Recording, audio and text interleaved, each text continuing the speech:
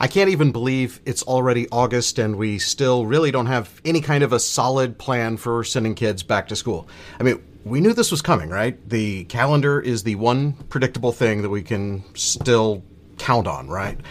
But like everything else, how to deal with school has become a political issue. Some people insist that kids have to go back in person, no mask required, that's all. Others want it to be a choice, whether to provide an option of in-person, maybe online, maybe a little of both, an isolated environment in the school where kids can go to learn from a screen and parents can actually work. Others wouldn't dare even consider sending their kids back to the viral breeding ground that is a school building. So basically, school districts are scrambling, trying to figure something out. There's no nationwide plan. It's state by state, district by district, student by student.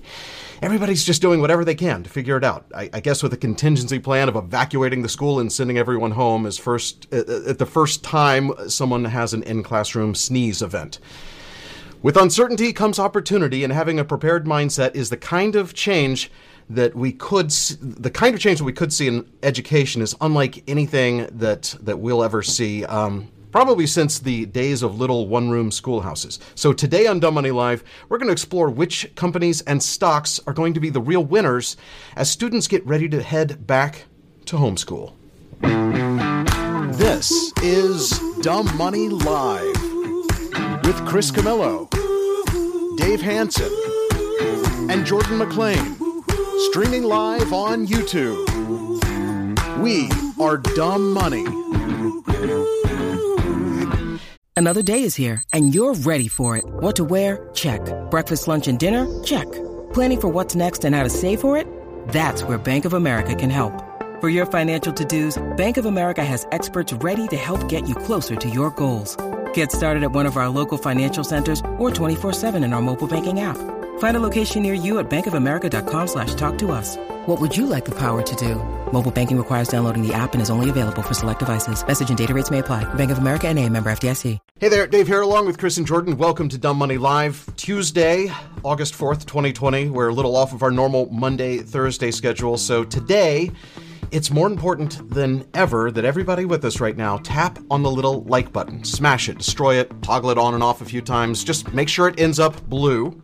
Also, say hi to us in the chat. I'm curious, actually, how many of our viewers are parents, even though this back-to-school topic is really something that affects everyone way beyond the stock market. Let us know in the chat where in the world you're watching us from, whether or not you're a parent, if you're a student, if you're both. Use the live chat if you're with us live. If you're watching the replay, go to the comments. If you're listening to our podcast, go over to youtube.com/dumbmoney. That's where you can see the video version of this. So, Chris, Jordan, I feel like the three of us kind of solved all the world's problems over drinks in Chris's front yards a couple nights ago, which, by the way, was amazing. Yeah, Dave, why don't you tell people why? Let's just tell people why we didn't show up for our show yesterday, because, we're a transparent channel. This is... Yeah. CNBC will not tell you this, when they no-show. We no-show because Dave came over. That was the first full Dumb Money social activity we've had since March. No, right? I think it's the first time the three of us have been at the same place at the same time since February. Because I was in Mexico before that. So it's been... It's insane. So that was super fun. It was my birthday. It was Dave's birthday. Happy birthday. That's why you need to like this episode right now for Dave, for his birthday right now. I'm smashing. I'm giving a birthday thumbs up right now for you, Dave. I'll tell you what. I didn't get home until like 1:30 in the morning, and I was wrecked yesterday. Yeah. Wrecked. Well, Megan and I didn't wander away from Chris's front yard until I think it was 2. It was maybe even... it was maybe like 1:45, 2. Dave, I'm sure your neighbors love us. Dave, hold up. No, dude. I just realized something that I've got to find now, and now, please, I hope I have this. I better have this. I took a picture. Where is that picture now? It's not, I'm going to have to reboot my phone. I took a picture of, here it is. I got it. Of Jordan. Dude, Jordan shows up for our social happy hour Dave birthday event, okay? You gotta be prepared. Solo. No. Solo, okay, with this. Dave, Jordan brings a box of wine, a box wine, like from the 90s when people drank box wine. No, it wasn't from the 90s. It was actually an uplifted brand for boxed wine, right? I stand by the black box. It's pretty good. It wasn't Franzia. It was. You got it. Let me see if I can. This is a pic of Jordan self-serving himself from his.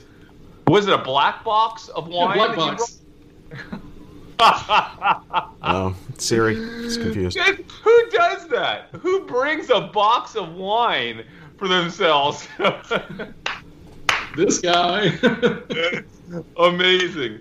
So yeah, we were not in good shape yesterday morning. We're sorry, and we just called in sick, and we're not going to hide behind it. That it happens, not often, but a couple times a year that might happen here at Dumb Money. So if you ever see us no show on an episode, that's probably what happened. And if you ever want to know how I dress, like that's literally how I dress every day: basketball shorts, Toms, sunglasses, T-shirt, and a box of wine. Yeah. Okay. That's amazing. By the way, speaking of alcohol, okay, I can't even tell you how bad of a mood I'm in today and yesterday, because I was reminded again of probably the biggest miss that we have ever had. I'm not going to say it's right up there with the biggest misses. And the thing that stings so bad about this miss, and I want us, before we get into our episode today, I want us to talk about this, because there's a lot that we could all learn. There's a lot that are the people that are watching today can learn. Okay, last summer, let's just start with last summer. I spent so much time. Do you remember this? How much time did I spend analyzing hard spritzers, the hard spritzer industry? The whole revolution of White Claws that turned into like every brand. Topo Chico is going to have a hard spritzer soon. I have been on top of this industry sector from before it launched. I was searching so deep on ways to trade it last summer. I analyzed and overanalyzed the one big way to trade this, which was Sam Adams and Truly. But Truly just did not have the buzz last year. It was all about White Claw. White Claw stole the show last year. And I ultimately did make a small trade on Sam Adams, but Sam Adams they were not prepared for the hard spritzer movement last summer. Something happened going into this spring that I was so overwhelmed by my research last year that with the virus happening and the 800 other trades we're assessing, the last thing my brain went to was I have to take another deep dive look at Truly to see if Truly miraculously all of a sudden is going to topple White Claw. Who would have thought that could happen, right? And if you pull a Google Trends chart for White Claw and for Truly, you will see that something spectacular happened this year, where all the buzz was on White Claw last year. The world got burnt out on White Claw. All the memes, all of it, everyone got burnt out. And this year it was time to go with the brand leader who really just has the distribution, which is Sam Adams and all the grocery, right? Truly is on fire. So when Sam Adams, who makes Truly, took their dip back in March from $400 a share to $300 a share, not only did they recover back to $400 a share, but are you ready for this? Sam Adams is now at $830 a share. One of the most spectacular moves I have ever seen for a company, a liquor company the size of a beer company the size of Sam. Yeah. Unprecedented. If you look at the volatility that is pricing in Sam Adams options, the amount of money that we could have all made, the amount of money that I should have made, that I was supposed to make on this trade, based on all the research I've done over the past year and a half on this trade. How did I miss this? How does this happen? Just shows we should have had our alerts set in ticker tags, right? And then we would have known about it. Oh my gosh. This is why we built ticker tags, right? And it's like we no longer have those alerts set up in that system anymore. And the bottom line is, guys, this is all we do. We are social arbitrage. We live and die. We live and die to surface these types of trades. This is what we do. This is what we're known for. This is what I built my life around. And for 15 years, I've been saying, as many of these that we catch, there are still more that we miss. And that's a problem that needs to be solved, right? And ticker tags aside, because I don't want to talk about an institutional platform that our followers don't have access to, these are the things that we can solve as a community. Discord, yes. Our Discord Everyone channel, has access to this chart that we're looking at right here. The Truly versus White Claw popularity chart, where there's just this continued increase where it spiked past here back last summer, but it's now tied with this market leader. It's unbelievable. And guys, this is the type of stuff that our Discord channel usually surfaces and captures for us, okay? And that's why we created the Discord channel, because listen, we're a small community, relatively small community, of like-minded social arb investors, and the entire purpose of us kind of working with each other is to help each other surface things, because we can't all surface everything. That will never happen. I don't care how good your kind of surfacing methodology is, it's not going to happen. And listen, I spend 4 hours a night on Ticker, and I look for surfacing tags across a spectrum of word categories, and I usually catch this stuff. But Discord's done a great job for us, but we did miss this one. Now, maybe someone in Discord a while back said I missed it, but I don't think so. But listen, if you're not on the Discord channel, what is our Discord channel, Dave? It's well, you just basically go to Discord, but to get invited, go to dumbmoney.tv/Discord, and that will have a link that will actually get you into our Discord.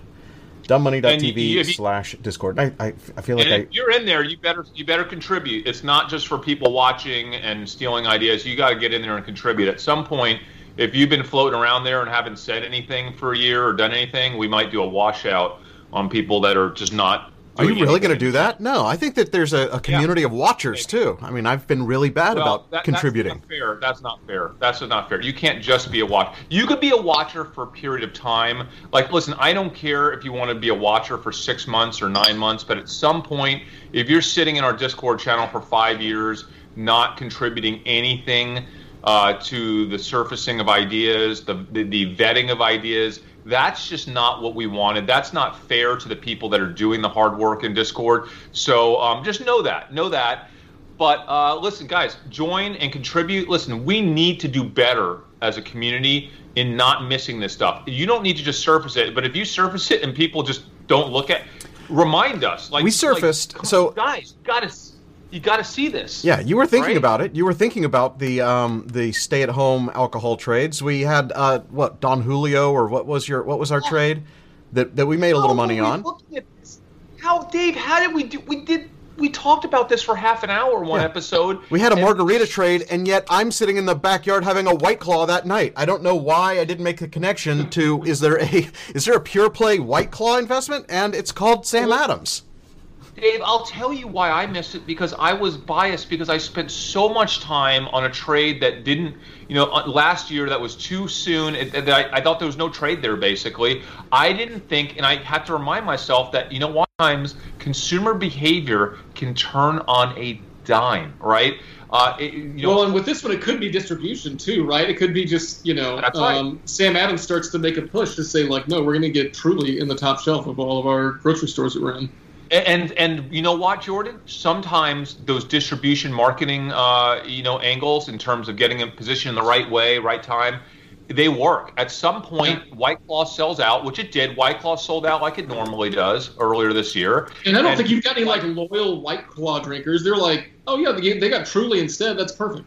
And how many people, and I did the analysis, it's interesting, when you look at the word Truly plus the word White Claw on Twitter, what you will find is a little mini war of some people way prefer White Claw. And you know what? Some people way prefer Truly. Well, if you have a situation where people are being forced to try both because one or the other is sold out, the way it's going to shake out is about half the people prefer that and half the people prefer that. Well, you know what? Now we have a winner that's as big as White Claw, okay, that you could actually invest in. Oh, how did we miss this, guys? This is insane that we missed this. Okay, so we don't miss anything else. Before we get on to this student topic, this back to school topic, we had something today that could be a connectable event to investing.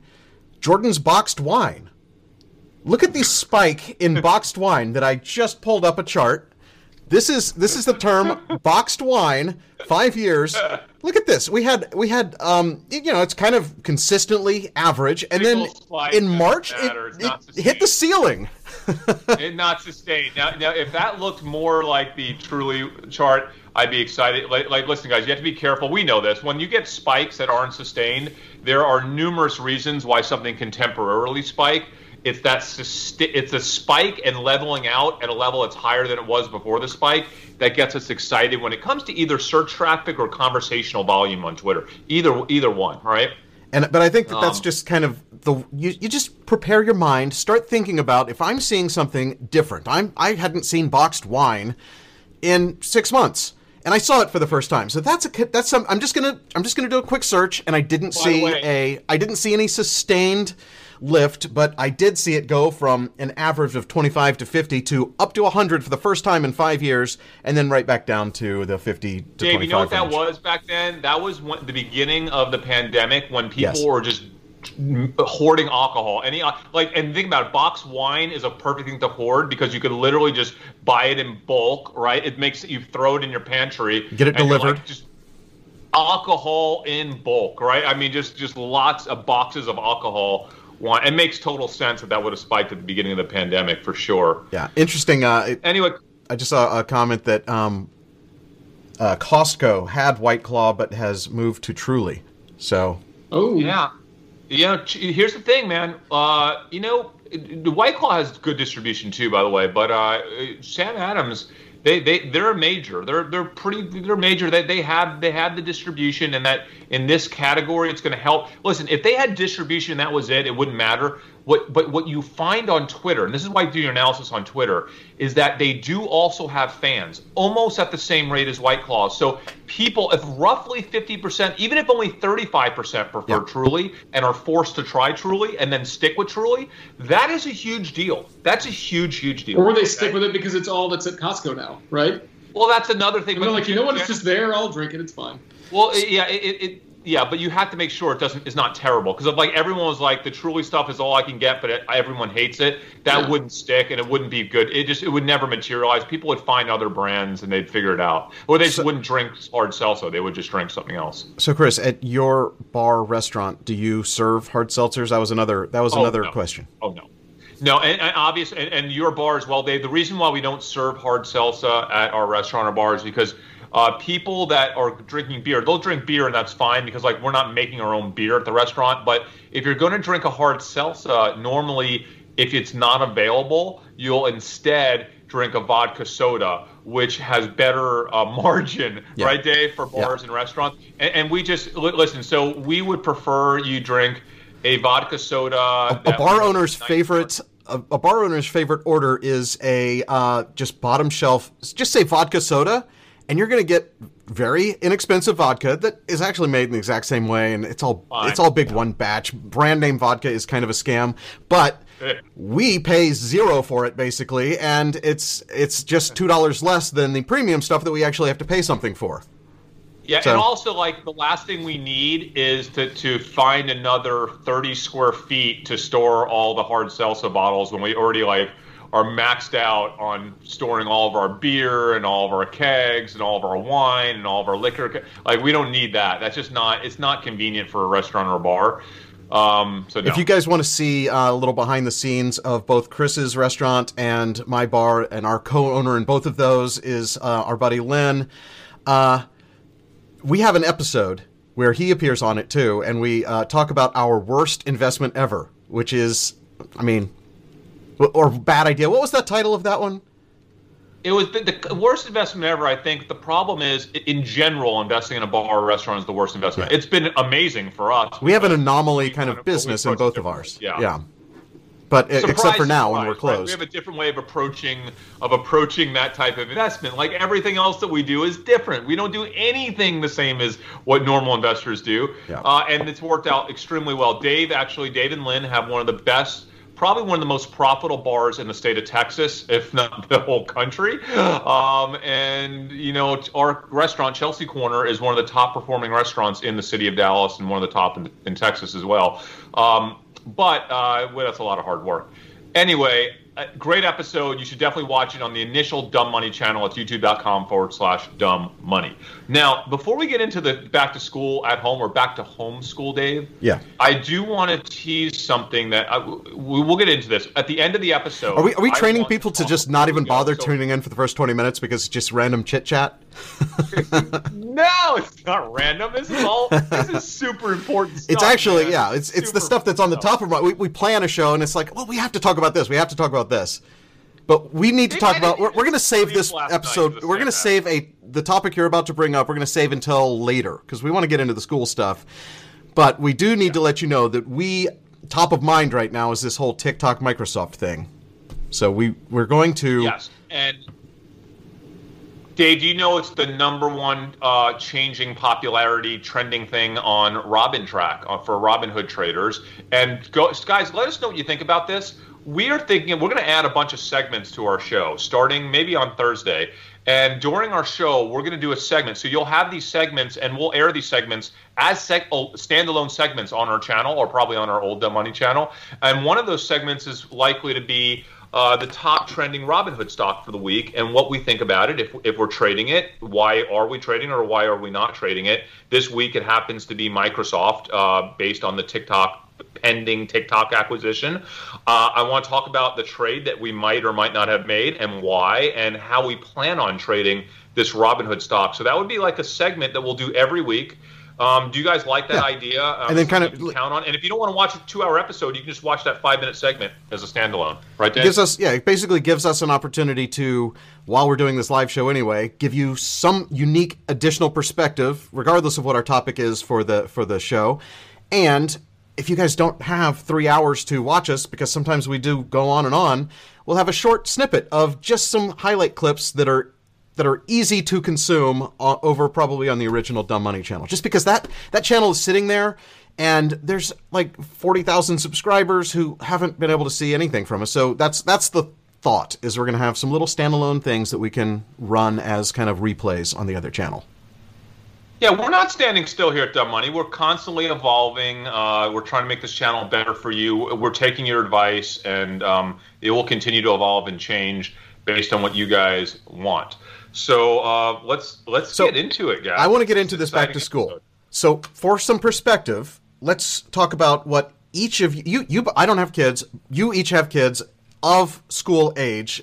So let's talk about what your specific school districts are doing and what your plans are for your kids. Just to kind of let everyone know where we kind of fall into this. Okay, so I'll start. My school district has decided to do a hybrid model to where we're starting 3 weeks late and everyone is starting remote. So the whole school district is starting remote for 3 weeks. It might be remote all year, who knows, but starting off remote for 3 weeks. After that, you get to choose if you want to send your kid to school or do homeschool. School remotely. About 73% of our school district has said we're going to send our kids to school. About 27%, including me, has said we're going to keep our kids home. And you could change your decision every 9 weeks. So it's like a semester. That's a semester in middle school. This is 5th grade, right? Or the whole school district's doing this for the whole school. Honestly, the whole K through 12. The problem is that our school district, and I think a lot of school districts, have a plan that if a kid gets sick, it's like almost the whole school shuts down for 10 days. I think they've modified it to where it's not the whole school. It's just like the class and any class. Like it's probably like a sixth of the school shuts down for 10 days. And so I think the whole thing is going to be a catastrophe because, listen, kids get sick when the school season starts, even if it's not with this virus. They're going to come in with coughing. They have asthma. They're going to come in sneezing. Kids get fevers. I mean, it's going to be such a circus trying to figure out, is that kid sick? Is that kid not sick? Even if you have symptoms, they're going to immediately send you home, whether or not they're not going to like do a test on you. If you have symptoms, you're done. You're home for like 2 weeks, right? And so it's going to be such a cluster, I think, that we wanted our kids to have more of a known experience for the entire semester. So we don't want our kids going to school, coming home, not knowing if they're going to be in school today or not in school. We just want to figure out our scenario. So the beautiful thumbnail you made, Dave, was our little mini schoolroom that we created inside for my 2 kids inside of one of our spare bedrooms, and my wife did a fabulous job. We bought these desks from Wayfair. Okay, I don't know where she got most of the school supplies. I think from Target. What you don't see yet, and we're not going to get too into this, but what you don't see yet is I have 2 MacBook Airs coming for my kids. Because one, I want them on a MacBook so they have issues. I don't know how to use anything that's not a MacBook, so I bought 2 MacBook Airs. But that is the thumbnail for this episode is our school. Quite honestly, probably for the entire year for my family, because we do have some autoimmune issues where we're being ultra conservative.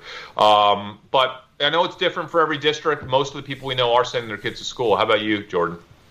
Yeah, we're pretty much doing the exact same thing that you're doing. And our school district is putting together almost the exact same plan. I think the only thing, Amy told me that they're doing a little bit more synchronous work with your district than they're doing with mine. So my district is mostly asynchronous, which is why we're actually going to bail and go to we're going to Arkansas and we're going to Colorado.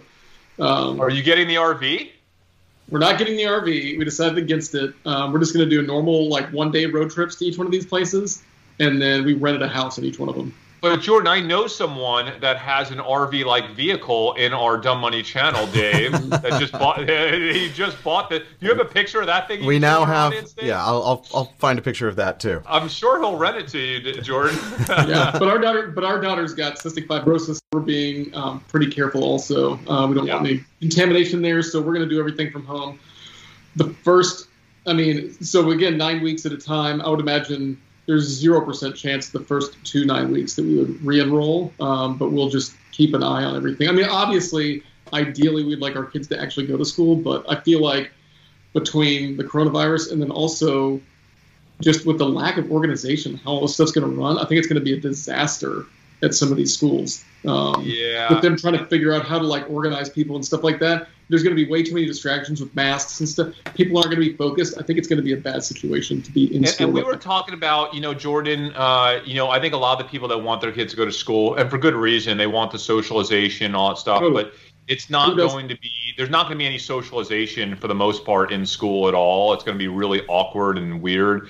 And also, I read this thing about a teacher talking about how a lot of the teachers are thinking, no, they're a little bit scared, they're a little bit anxious. Their goal is to basically get out of there at the end of the day. So, like, they're not going to be, like, on top of your kid, hugging them, touching them, like, doing all, like, especially in elementary school, all the things to make them feel comfortable. They're not going to be, like, hovering over them like they used to be.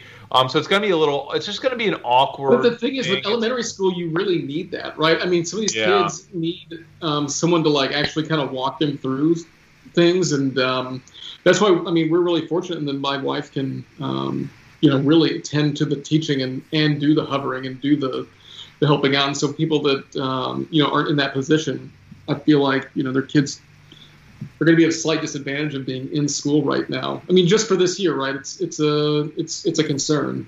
Maybe it'll play out differently, but it is a concern. Totally. By the way, Dave, if you need a vehicle, I have, I don't know if it's going to pull up. There it is. Nice. This is now sitting in my front yard. It's awesome.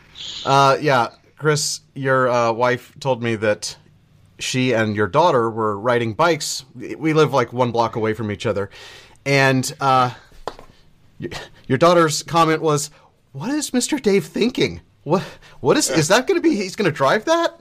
No, I'm not going to drive that. I'm probably never going to drive that. That's something that Megan will drive, and I will, potentially be a passenger in, rarely, but we'll see." Look, it seems actually kind of cool. I don't know. we'll have to see how that goes. A-team. It's like the A-team vehicle, man. That's awesome, dude. It is. All right. So, by the way, I do want to say something. I think a big part of today's conversation is going to be, or part of it is going to be online learning and some of these online learning companies and stocks. And, normally I have I've been investing since I was 12 or 13 years old. I have a pretty good background in investing in just about every sector. It's not any stock that's public. Chances are I've traded it at one point in the past. I have never looked at these stocks. These are stocks other than Scholastic, when I was trading the Harry Potter deal that they had for Harry Potter books a few years ago. These are just not stocks that I've really looked at. And I was kind of surprised, quite honestly, that I never really took any, an interest to at least learning about some of these online learning companies, because kind of interesting. And I really regret it, guys, because one of the stocks that we're going to talk about today, forget about the pandemic, knowing what I know about the way where education is heading, I'm really upset that I did not invest in this stock this last year. And now because of all this, it's just gone crazy. And I would love to be in this stock even before the pandemic, but now it's it's all artificially inflated because of this stuff. Yeah. We'll talk about it. Yeah, that's the biggest thing that I've noticed when we've been researching this thing is a lot of them have been played up already. Yeah, and that's okay. Not all. Here's the thing. Let's talk about just social arb in general, guys. It's okay if you're trading information that is generally out there. If you feel like the information is so game changing, though, it's not just a matter about other people being aware. It's about, are they aware of how game changing it is? And Peloton's a perfect example. We all know that Peloton now at this point is benefiting from the pandemic. I think the people that are still in Peloton, including myself, it's not a matter of we have access to this secret information that no one else has. It's a matter of, I don't think the world understands just how big of a movement this is, how lasting it is, and that this is not just a temporary thing, but this is something that is going to go well beyond, this pandemic and this virus and the shelter in place, to really be a new way that people think about gym equipment, right? Yeah.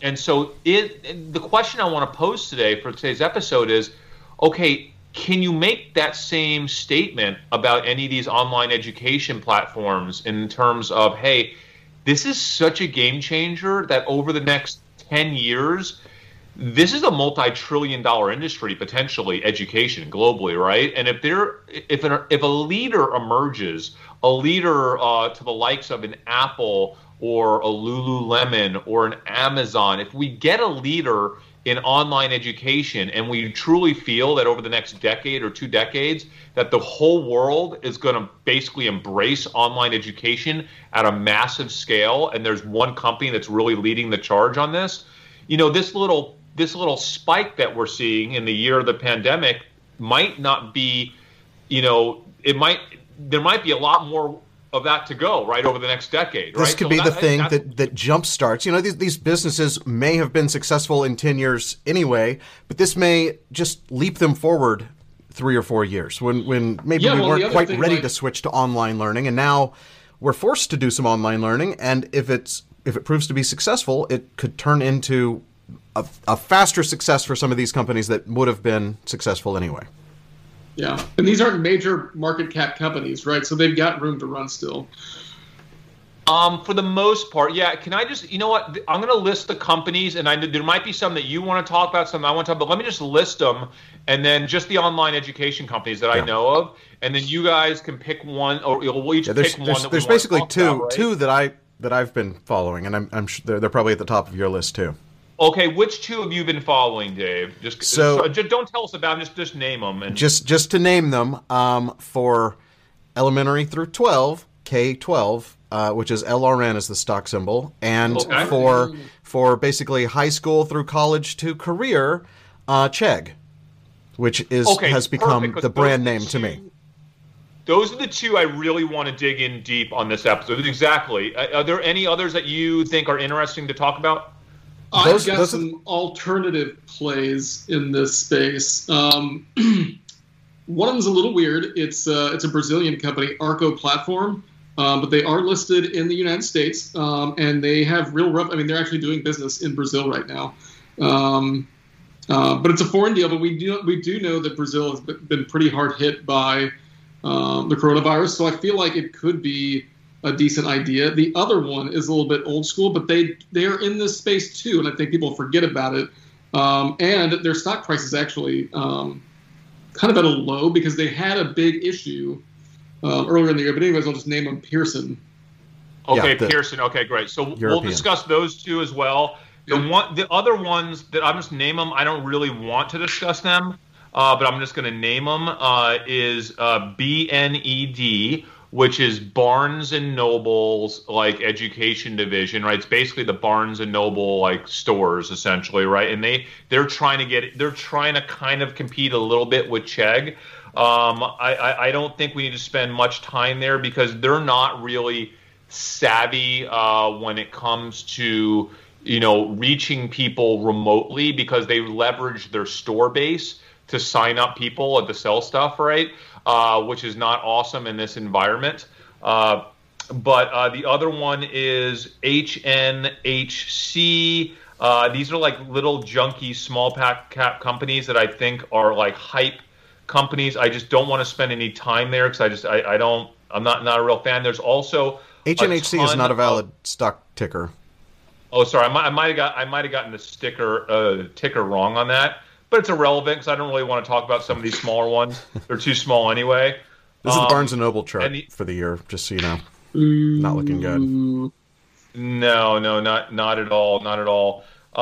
There's also a ton of Chinese online education companies that I just don't want to talk about. Some of them are listed here in the U.S. Yeah. And nothing wrong with them. I'm not saying they're not good investments, but I don't want to focus on that because I think it's not part of our really initial impact on back to homeschool here episode. So listen, I am fast. Chegg is the one, by the way, guys, that I really am disappointed in myself for not researching before all this started because I love what they're doing. It's the one company they used to what? They used to just sell school books. They were a school book rental service. And that they became kind of the brand name of school book rental, and they were smart enough to realize, hey, we have this college age group using our site every day. Let's expand our offerings, and they've done a fantastic job of doing just that.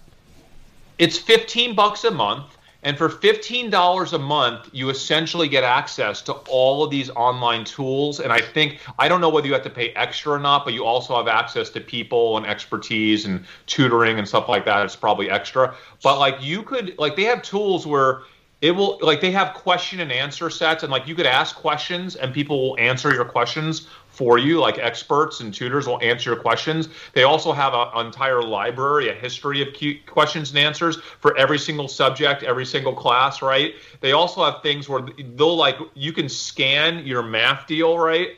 And it'll visually show you how to do the math question. Yeah, that's the one that I'm interested in because it's it looks like a little Wolfram Lite, right? Because Wolfram's pretty expensive, that software. And this isn't like the full notebook situation that they've got, but it's like a little light deal that could help you learn how to solve math problems. I think it's pretty interesting. Jordan, you know what's so great about this is that it's so cheap at $15 a month.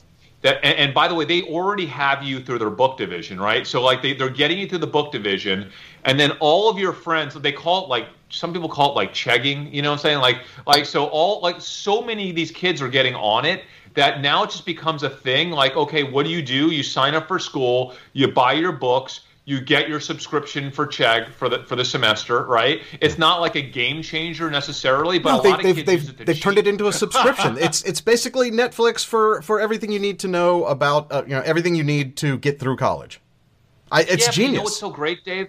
Is that it's an entry portal. So now that you're paying $15 a month, you have, there are some things that you need deeper help on. And you can go in deeper. It opens up all kinds of ways to charge you more money for deeper stuff. But for 15, you know this. I don't want to talk about this later. It's literally a cheating service. The no. Here's the other thing. So it's a cheating service, but it's also an anti-cheating service because they do have a plagiarism scanning service for teachers as well.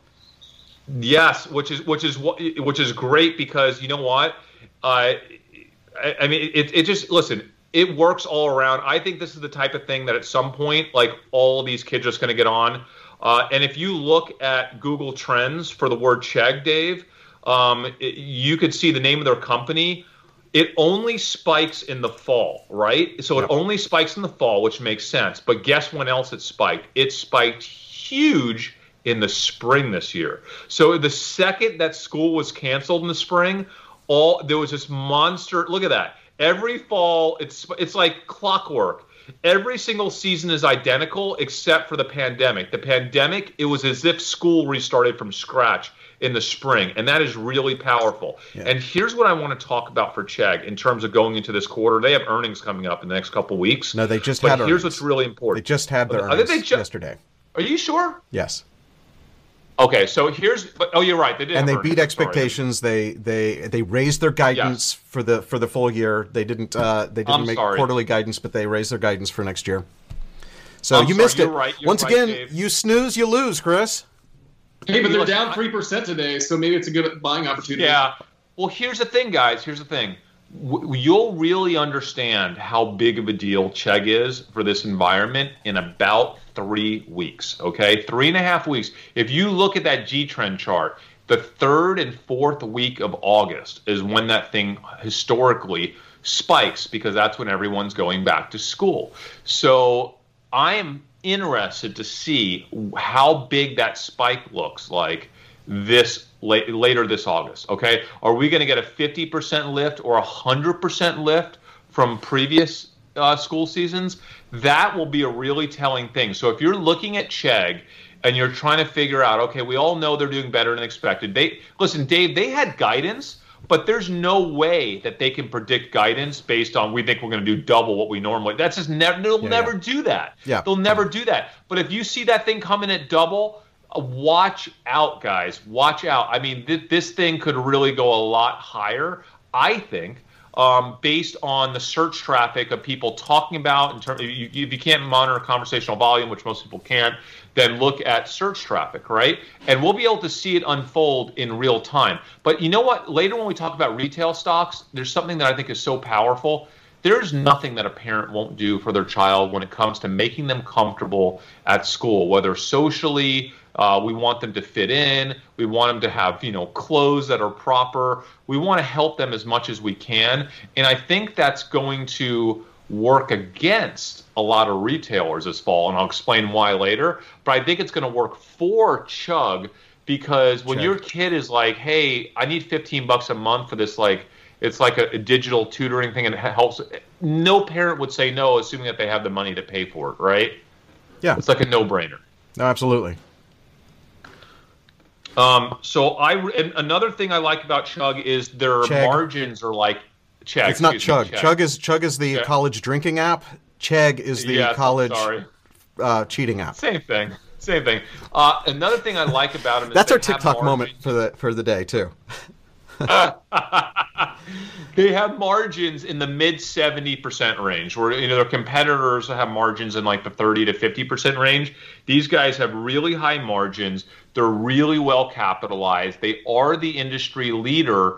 They are aggressively making acquisitions to basically push themselves into higher education. So they're going older, right? So because all these people recognize the brand in college, right? High school and college. So if you recognize the brand in high school or college, then they have a huge opportunity to push you into higher learning to eventually get you a job. So I think one of the things they recently acquired was basically an online learning service that essentially basically teaches you a skill set like in coding and then helps you get a job, right? In coding or one of those fields, right? So for a lot of people, they're already on Chegg and they're like, hey, wow, this is really cool. Like I'm graduating college but can't get a job, but Chegg has a way to, help me figure out other learning that I can do to get a job. They're also trying to go downstream to lower K through 12, right? Yes. And so I think a big thing that their CEO said in the last earnings call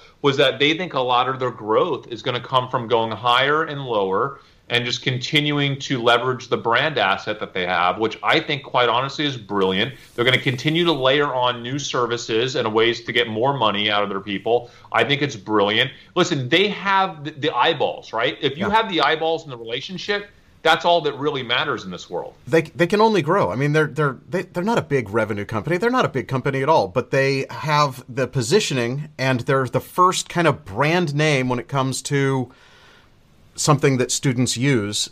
I can't think of another platform that students are using that has a brand name. Now there are a bunch of other online learning things, but things that students are actually seeking out, logging in, creating an account, paying for a subscription. I can't think of any others. I heard. Yeah, the only one that I can think of is Wolfram.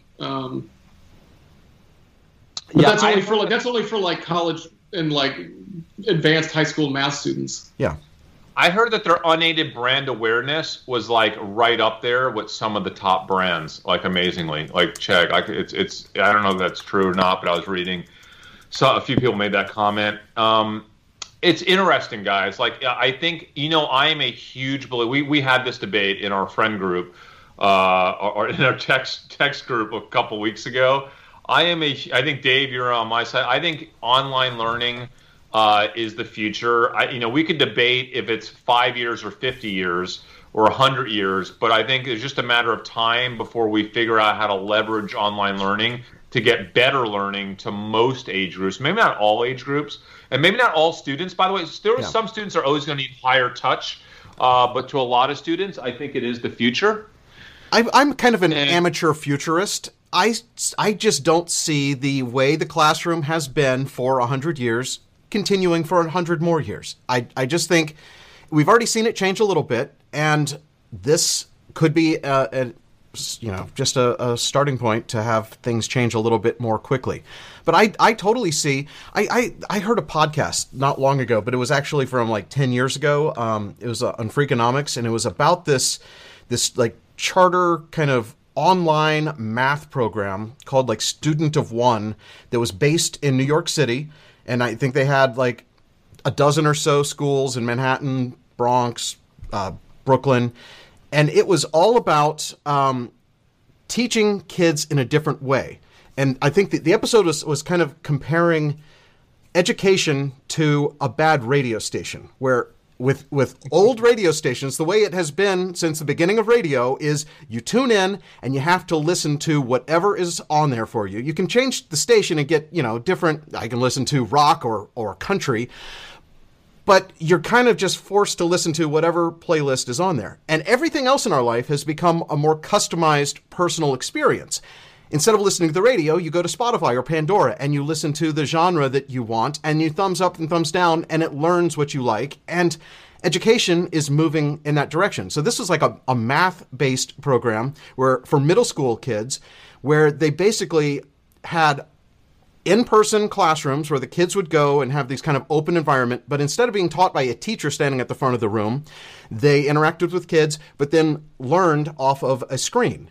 And it was a one-to-one interaction, and sometimes it's a pre-recorded thing, I think. But basically, they would see how the kids were doing with each type of learning. And if they're presenting a new concept, they have 6 different ways of teaching it. The kind of hands-on or the lecture-based, just different teaching methods, and they see the mastery of each of these things. And then the next day, in like real time, they're changing the playlist for their classroom. And to me, that just is like too smart. That's what the future will be. Once we get machine learning and artificial intelligence to figure out what each kid actually needs to best master a subject or to understand and to learn. That's not something that you can do on a one-to-many classroom. That has to be a one-on-one, and each person, instead of teaching to the lowest common denominator and slowing the class down so that the person who's having the hardest time finally gets it, you're teaching each person at their own pace. And if someone is mastering concepts quickly, they're getting more advanced. And so in this like multi-year thing, the kids were advancing, a year and a half ahead of what they were doing in the other public schools. So to me, Dave, that program, I don't know if it even still exists, and it was a 10-year-old podcast, but that's kind of the future is teaching to the individual but still having some interaction, because half of learning is learning how to be a real human in society. Dave, it has to happen. And also, let me also say that learning to be a real human in society, you know, a lot of people say that. Well, I think what a real human is in society is also changing. So I'm not going to say it's going to change overnight, but, you know, people get so much slack for screen time and all this stuff. But the reality is, listen, when we started doing this live show back in, I don't know, February, March, whenever we started it, I was like, this is, I mean, we normally go to lunch and talk around a table, and we have cameras set up around us, like, and we're taping us talking, having a conversation. I'm like, it's going to be really awkward and weird just to be sitting alone having this on a screen. And I didn't think it was going to work at all. And quite honestly, I'm so comfortable doing this. I think I'm more comfortable doing this with you guys now than being back around the table. Yeah, like, it's amazing how quickly the human mind changes what you think is normal, what you're comfortable doing.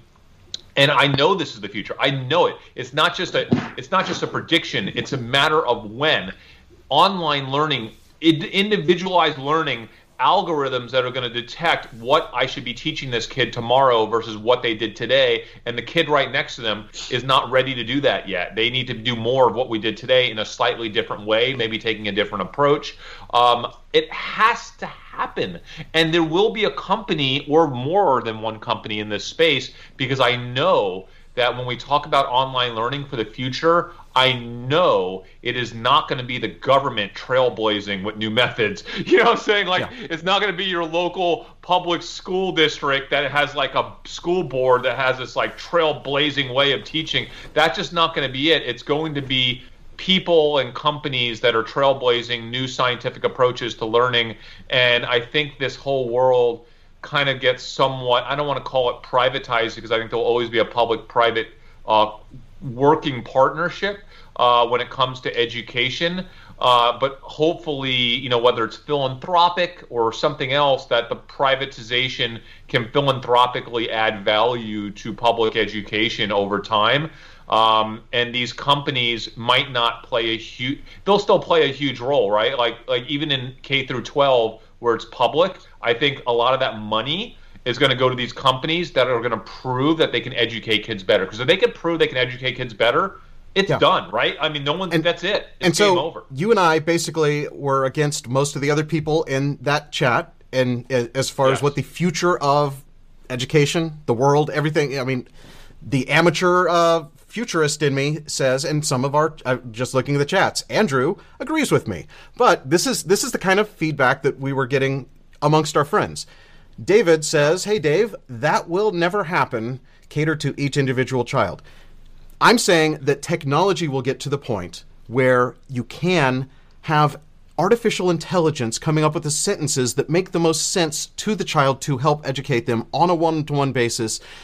Whether it's a humanoid figure or some whatever it is, there's going to be some way that each and every person gets their own individual version of the instruction. So my point, I think that's going to be a mix, right? Because I don't think you can ever fully automate this stuff. Right now, if you were to come up with like a language model that was to approach the language model that's in a human's brain, I've read studies, it would cost like $2.5 billion a year to run that language model on AWS. Nothing. Right? That's because it'll cost half that the next year and half that the year after that. That's just for each person, right? But that's today. That's it's today. Insane. Yeah, it's insane. Technology changes. Like I said, I think technology can augment and help, and I think that's what you're going to see. I think we're going to rely a little bit extra on technology for the next couple of years while we get through this pandemic. But then, I don't think you can ever really fully replace the classroom experience. Okay, so let's say this: we're in time, absolutely you can. I'm not saying it's even in 50 years, but I can tell you this: in 500 years. We are not going to have humans teaching humans. I'm just telling you that's not going to happen. I 1,000,000% disagree with that. All right, maybe you're right. Listen. Well, you'll have to tune in to a future episode of Dumb Money Live to see which one of us is right. We'll be very elderly, but our brains will still be connected to some machine, and we'll still be able to have these conversations 200 years in the future. But Jordan, I hope this not. is This will be insane die because, eventually. Jordan, right now humans are not educating a lot of people. Like right now, higher education, there are people that are getting completely educated online without any human-to-human interaction, and they're getting educated. I've seen the stats. Some of them way better than traditional education. So what you're saying, even today, might hold truth for an elementary school student, but definitely does not hold truth for someone but in higher anybody that's education. learning today, so like any of the higher education stuff that's going on today, most of it's all videos, right? So like you're still learning from a person. It might not be person to person, But that's you're still fine. learning from a person. It doesn't matter. It doesn't matter. That's fine. Listen, someone giving a lecture And then on a when video. you have questions, you're probably like writing your questions down, and then that person that gave the lecture might then be answering those questions, or their TA or somebody is going to be answering those questions. You're still interacting with humans. You're just doing it over technology. Well, We're never going okay, to take the humans just- away from it completely. It's let just me a tell you this. time. Let's It's a just time take difference. investment. I mean, at some point, any question someone asks this show could be answered more proficiently by artificial intelligence than me. I mean, Didn't you invest in an an artificial intelligence? goes so deep.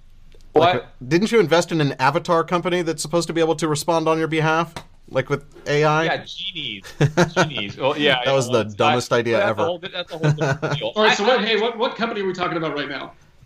We're still talking about Chegg right now, but I think Okay. this is a bigger conversation about online learning because, Yeah. all right, we can debate it all day long exactly if you're going to get to 100%, because it's kind of irrelevant whether we get to 100% of online, autonomous learning. It doesn't even have to be autonomous. We're just talking about aided private company online remote. I'm talking about remote learning that's highly scalable. Okay, so remote learning models that are highly scalable, I think, will become a much larger part of the education system over the next 20 years. That's the thesis that I have. And if that thesis holds true, I think there will be companies like Peloton that will become the market leaders in this space and have tremendous leverage. Because the one thing we do know about selling into education is it's extraordinarily difficult for a small company to sell into education. It's the most bureaucratic, difficult market to sell into. We have coached so many startups in this space and have basically warned them, get out of the space. We have lost money in this space. Yes. So the market leader, the one that has people in DC, the one that has actual people in districts where they're already contracted with every school district, it's a matter of them just slightly tweaking what they're selling every semester versus having to get in and sell a school district onto a contract. Those are the companies that I think are going to scoop up and acquire the smaller companies that are doing even more innovative things very cheaply, fold them into their model, scale them out, and I do see a day when those companies are generating billions of dollars in revenue, right, from the education market. Because as we move forward with education, I think, don't you guys see the government spending a lot more money, not less, in terms of education? There's going to be hundreds of billions of dollars being allocated, and there's going to be a few companies that are scooping that stuff up because they're going to have studies that show that they are helping, not hurting, the education model. So What I I would think hope is that there would be overall lower dollars spent, right? I mean, that's a pretty big hope, but that a bigger portion of it will go to technology, and then smaller portions could go to, current things that they're spending money on. Yeah, I'm afraid just more. I hope that what you're saying is true, Jordan. But my fear is that just more money is going to be spent on everything. Like it's going to be more, right? It's not going to get. It just is. It should get more efficient with technology, but it's going to end up just being more bloated, and it's. Yeah, because the government's not good at more spending efficient money over time. Yeah. Yeah. So I think before it gets more efficient, it's just going to be more, and then eventually we're going to weed out the less efficient people part of it, right, over time, and that will be way down the road. So and I think they're just looking at the chat. I think there's one other one we might want to just touch on, which is 2U Inc. TWOU. They're a tech education. I thought you already threw that up as your other one, Dave. No, mine was K12 and Chegg. Oh, okay. But this 2U is also, they're in the U.S., Hong Kong, South Africa, and the U.K. They do graduate program segment, short course segment. They're full. It's all higher education. You can get an online right? graduate degree. Yeah. No. I like them. That was one of the, I thought that was the other one that you mentioned, because that was one of the ones I definitely want to talk about. It's fascinating what those guys are doing. They partnered with like top high-end Ivy League schools, right? Mm-hmm. Harvard, I think like MIT, SMU, my old school even is partnered. Baylor down here in Waco, they're partnered with them. And they're basically doing full end-to-end scalable remote learning online programs, right? Yeah. And they're starting with small programs for niche specialties, but they're allowing these schools to supplement their education with additional coursework that's fully scalable, fully remote, right?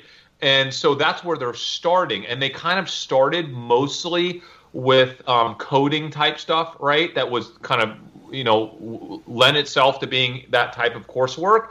But now they're like rolling into full style coursework, right? And it's really fascinating what they're doing because they basically have put together they're using Zoom, right? Like Zoom, I think, is part of their curriculum is kind of synchronous learning, but then they've come up with a template to where you could basically, what you're talking about, Jordan, where you kind of blend synchronous learning with a human with non-synchronous learning with a lot of ways to kind of collaborate, partner, get course materials, digitally learn, Q&A, like all that stuff. So, well, you see, I don't even like saying that it needs to be synchronous. I think the biggest advantage of online learning and things like this is that they can be totally asynchronous, right? You can watch the video whenever you want to watch it, whenever you have the time, and then you can ask questions when you get a chance, and then either the professor or the TA or somebody else can then answer those questions whenever. And so I think the whole thing should be asynchronous. That's the biggest advantage. I mean, the biggest advantage is you don't have to be there, right? And then the number two is that you can do it at your own leisure. You know what's so interesting is that when we talk about asking questions, and granted, it's like brand new. Like Alexa is just brand new. It like basically just came out. It's like not even 1.0. It's like 0.1, right, of 1.0. So it's so rudimentary, but my kids have conversations with Alexa all the time, asking Alexa questions about geography and all this stuff. And my mind is like going, oh my God, this thing is so crude right now.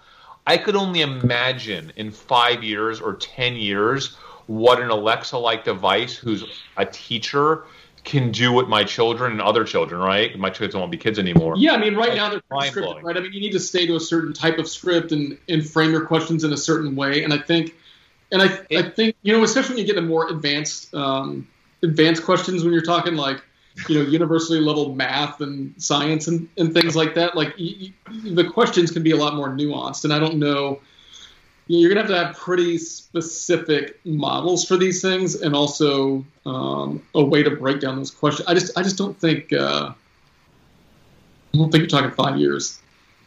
Yeah, like I said, it's going to get better every year. I agree, it'll get better every year. It's not all or nothing. It's not all or nothing. Hey, Chris, and I think you woke up Lisa's Echo device by calling it by name. Yeah, I know. I should have done that. I'm sorry, guys. I'm really sorry. Okay, so listen, I'm saying that to kind of set the bar for what I think it can be. I'm not saying Chegg is going to be that company, but I think it has potential to maybe be that company. And listen, no investment, it's a risk reward. Every investment's a risk reward scenario, right? So I think the biggest advantage you get better distribution for good professors, right? So like, instead of a professor speaking to like 30 people, you get the best ones. You make them available on these online platforms, and then they have TAs that are answering questions and things like that, right? And so you get to use that guy's time better, or lady's time, or whoever. It's happening. So I'm going to watch Chegg closely over the next 3 weeks, okay, 3.5 weeks. I'm going to watch mainly Google Trends. I'm obviously also going to watch web traffic, and I'll share that with our Discord channel. I know I have pro accounts for web traffic. So like by September 11th, I should have web traffic reports that are year over year for Chegg that just remind me, guys, and I'll share those like September. I might even have them by like September 8th, because usually they're like 8 to 11 days after the month closes out. I'll share those for August, and that will be really telling what Chegg.com and all what it did year over year. And I'll probably make my decision then. I might get in Chegg earlier, just to kind of set a base position. But I believe that this company has potential to break through, even post-pandemic, to be a market leader. And it's no slam dunk. And at these price points, I get it. People are trading this. It's a big trade right now. There's not a lot of arbitrage opportunity in the short-term data. Yeah. The arbitrage opportunity here is in the longer-term play. Like, can this be? Do we think this is a cultural shift? Do we think this is a shift in behavior that is monstrous and not something just for this year? Because there's likely will be a point in time when people write off Chegg because the pandemic, we see the light at the end of the tunnel, the vaccine. Like, don't you think at vaccine day, Dave, Chegg is going to probably drop that day, right? Vaccine probably, day, when we get but not for a real reason, just because that's what people do, is they shift out of their stay at home, work at home, learn at home into their we're going back into the world again. Yeah, what I like about Chegg is that they're not. It doesn't require that you're doing full e-learning to use. I mean, they've got a lot of assets. It's more like it's like learning augmentation, self-serve learning that you can use in a university setting. You can use for online learning. You can use it however you want to. Yes. I don't like the second-tier players, Dave. K-12, which is the one that you talked about, they're like a second-tier player. I looked into them. I'm not excited about them. I just don't think it's that interesting. It's something. I'm sure they'll do fine. I think that where Chegg is basically high school through your first job. I think that K-12 focuses on K-12, and that's a segment that. I think that they're probably the brand name leader, although it's not like a consumer brand. It's more like this is what. Yeah, I don't know if they're the brand name leader, and that's why I wanted to talk about Pearson, because Pearson has something you probably never heard. It's called Connections Academy, but it's online learning, right? And it's basically accredited by 28 states, I think, including Texas. And we all know Pearson already has a lot of inroads to public education. And they've been trading down lately because they had a really bad, from what I can tell, they had a really bad quarter with some of their sales to universities pre-pandemic. This is like January, right? Yeah. And so I think you still get Pearson at a pretty good discount. They're a bigger company than K-12. They're like they're about 10 times the size. Jordan, they're the incumbent though. Don't they have their hands? But like I said, they just picked up Connections Academy, which I think was founded by somebody. I think they bought it. I could be wrong. But Connections Academy seems like the default choice since they're accredited in 28 states to do full-on K-12 online learning. And it's free, right? So like for a student, it's 100% free. And so you can actually replace your elementary school or your high school or whatever it is. You don't pay a dime. I'm not sure if they're getting reimbursed by nonprofits right now or if they're getting reimbursed by states in the state budget. But I see a lot of people talking about Connections Academy, more so than K-12. Now, K-12, their biggest advantage is that they've got the eye of Betsy DeVos. So however long she's around, that might not be that much longer. We'll see. It might be 4 more years. It might not be that much longer. We'll just have to wait and see. She could be replaced before that. Oh, yeah. You say the wrong thing, gone.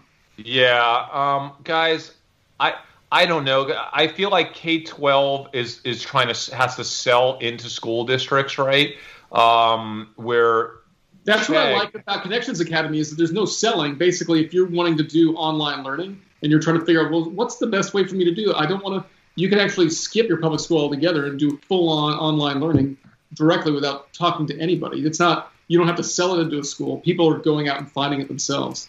Yeah, Pearson's though comes they're the incumbent in the space, and you get a lot of the old school stuff that they do. Get some baggage along it, but I mean, you're not paying that much for it. It's only like a 15 PE, and you get a dividend. You get 3.5% right now, so you get paid to sit on this old technology dividend. All right, I didn't do that much work on Pearson's honestly, so I'm not going to talk too much smack about them. But K-12, I can't get excited about K-12. They're like out there trying to sell school district to school district. They still don't even have that many customers yet. and it's just not something that super excites me. Chegg, I like the scalability of Chegg's model more than anything else. I love how easy it is. They don't have to. They can circumvent the school, right? So they're going direct to students, right? Yeah. Direct to students. They're the bought brand in. play. And so K-12 is, even after this big run up, they're still under $2 billion in market cap, and Chegg, I think, is closer to $10 billion after the run up. So they're just, from a valuation standpoint, that's what the market thinks. No, totally, guys. And Scholastic, I do want to touch on Scholastic for a minute. Their stock is still kind of in the dumps. For those of y'all that don't know, Scholastic's basically a publisher, okay? And I don't like old school publishers. They make tons of books. They literally, I think they produce something like, I don't know, 1,200 or 12,000 new kids books a year. Like, it's just... Yeah, well, here's the deal. I mean, they do the Scholastic book fairs every year, and that's their big bread and butter. And that's not happening, right? They're not gonna put out like these rows and rows of books and march kids around in a circle. Wait a minute, that still happens? They're not doing it this. Yes. I went and did. Doesn't that seem like something that should have ended in the mid '80s? Like. Yeah. I remember thinking that was weird when I was a kid, because I was always a little bit more market savvy, and I thought it's really weird that this school is allowing this company to come in with these giant roll-around bookshelves and fill up both our gymnasium and our cafeteria for us as kids to browse and to write down, to tally up which ones we want to hand in to our parents to then give money. That's a very weird business model to. Oh, no. Now we fund you fund an online account, and then your kids can shop with that online money at the Scholastic Book Fair. That's the way it works. How did they get that? Like I said, that's not happening this year. How did they get that franchise, though? That is a sweetheart deal if you can be in schools for as long as since I was a kid. The schools aren't that. They're not that smart, right? But they want these kids to be reading and learning, and so this is another educational outlet. I feel like they feel good about it. Dave, let me explain, Dave. Scholastic is the only they bought everyone up. They are the only publisher in the world that can deliver a diversity of super interesting books for kids of all ages across every category. If your kid, like my little girl, is into cats and she's read every book about cats, she can go to that book fair and they will publish new books about cats for 8-year-old girls, 10-year-old girls, whatever it is, every year. And so to a school, that is amazing, because all a school cares about, and they should, is getting kids interested. If they can get them interested in reading something that they actually looks fun, that's great. So they have this company that's going to roll in these things, and they're like, we can guarantee you we got books for every kid in your school that they're going to be begging parents to buy. And then the teachers love it, because the teachers there's excitement about books and reading, right? So Scholastic, hey, they deserve everything they've gotten, but this is not a great time for them right now. They're basically, if you read their last earnings transcript, they are preparing for a rough year. Like, they're preparing for a really rough year. Look, they do this book fair in the fall, right? And so they're staring down the fall, and like, I can't imagine being led on a campus right now. Yeah, so I can't ever put money into this company. And by the way, I can't get a stock chart that goes all the way back to when I was in school, but this goes back to when we were in high school, and this stock has done nothing. I mean, yes, they've gone up and down, and that's not the kind of trend I look for. I mean, it's got to be a pretty steady revenue source, and it just kind of is what it is, except for something like this happens, and then they get no revenue.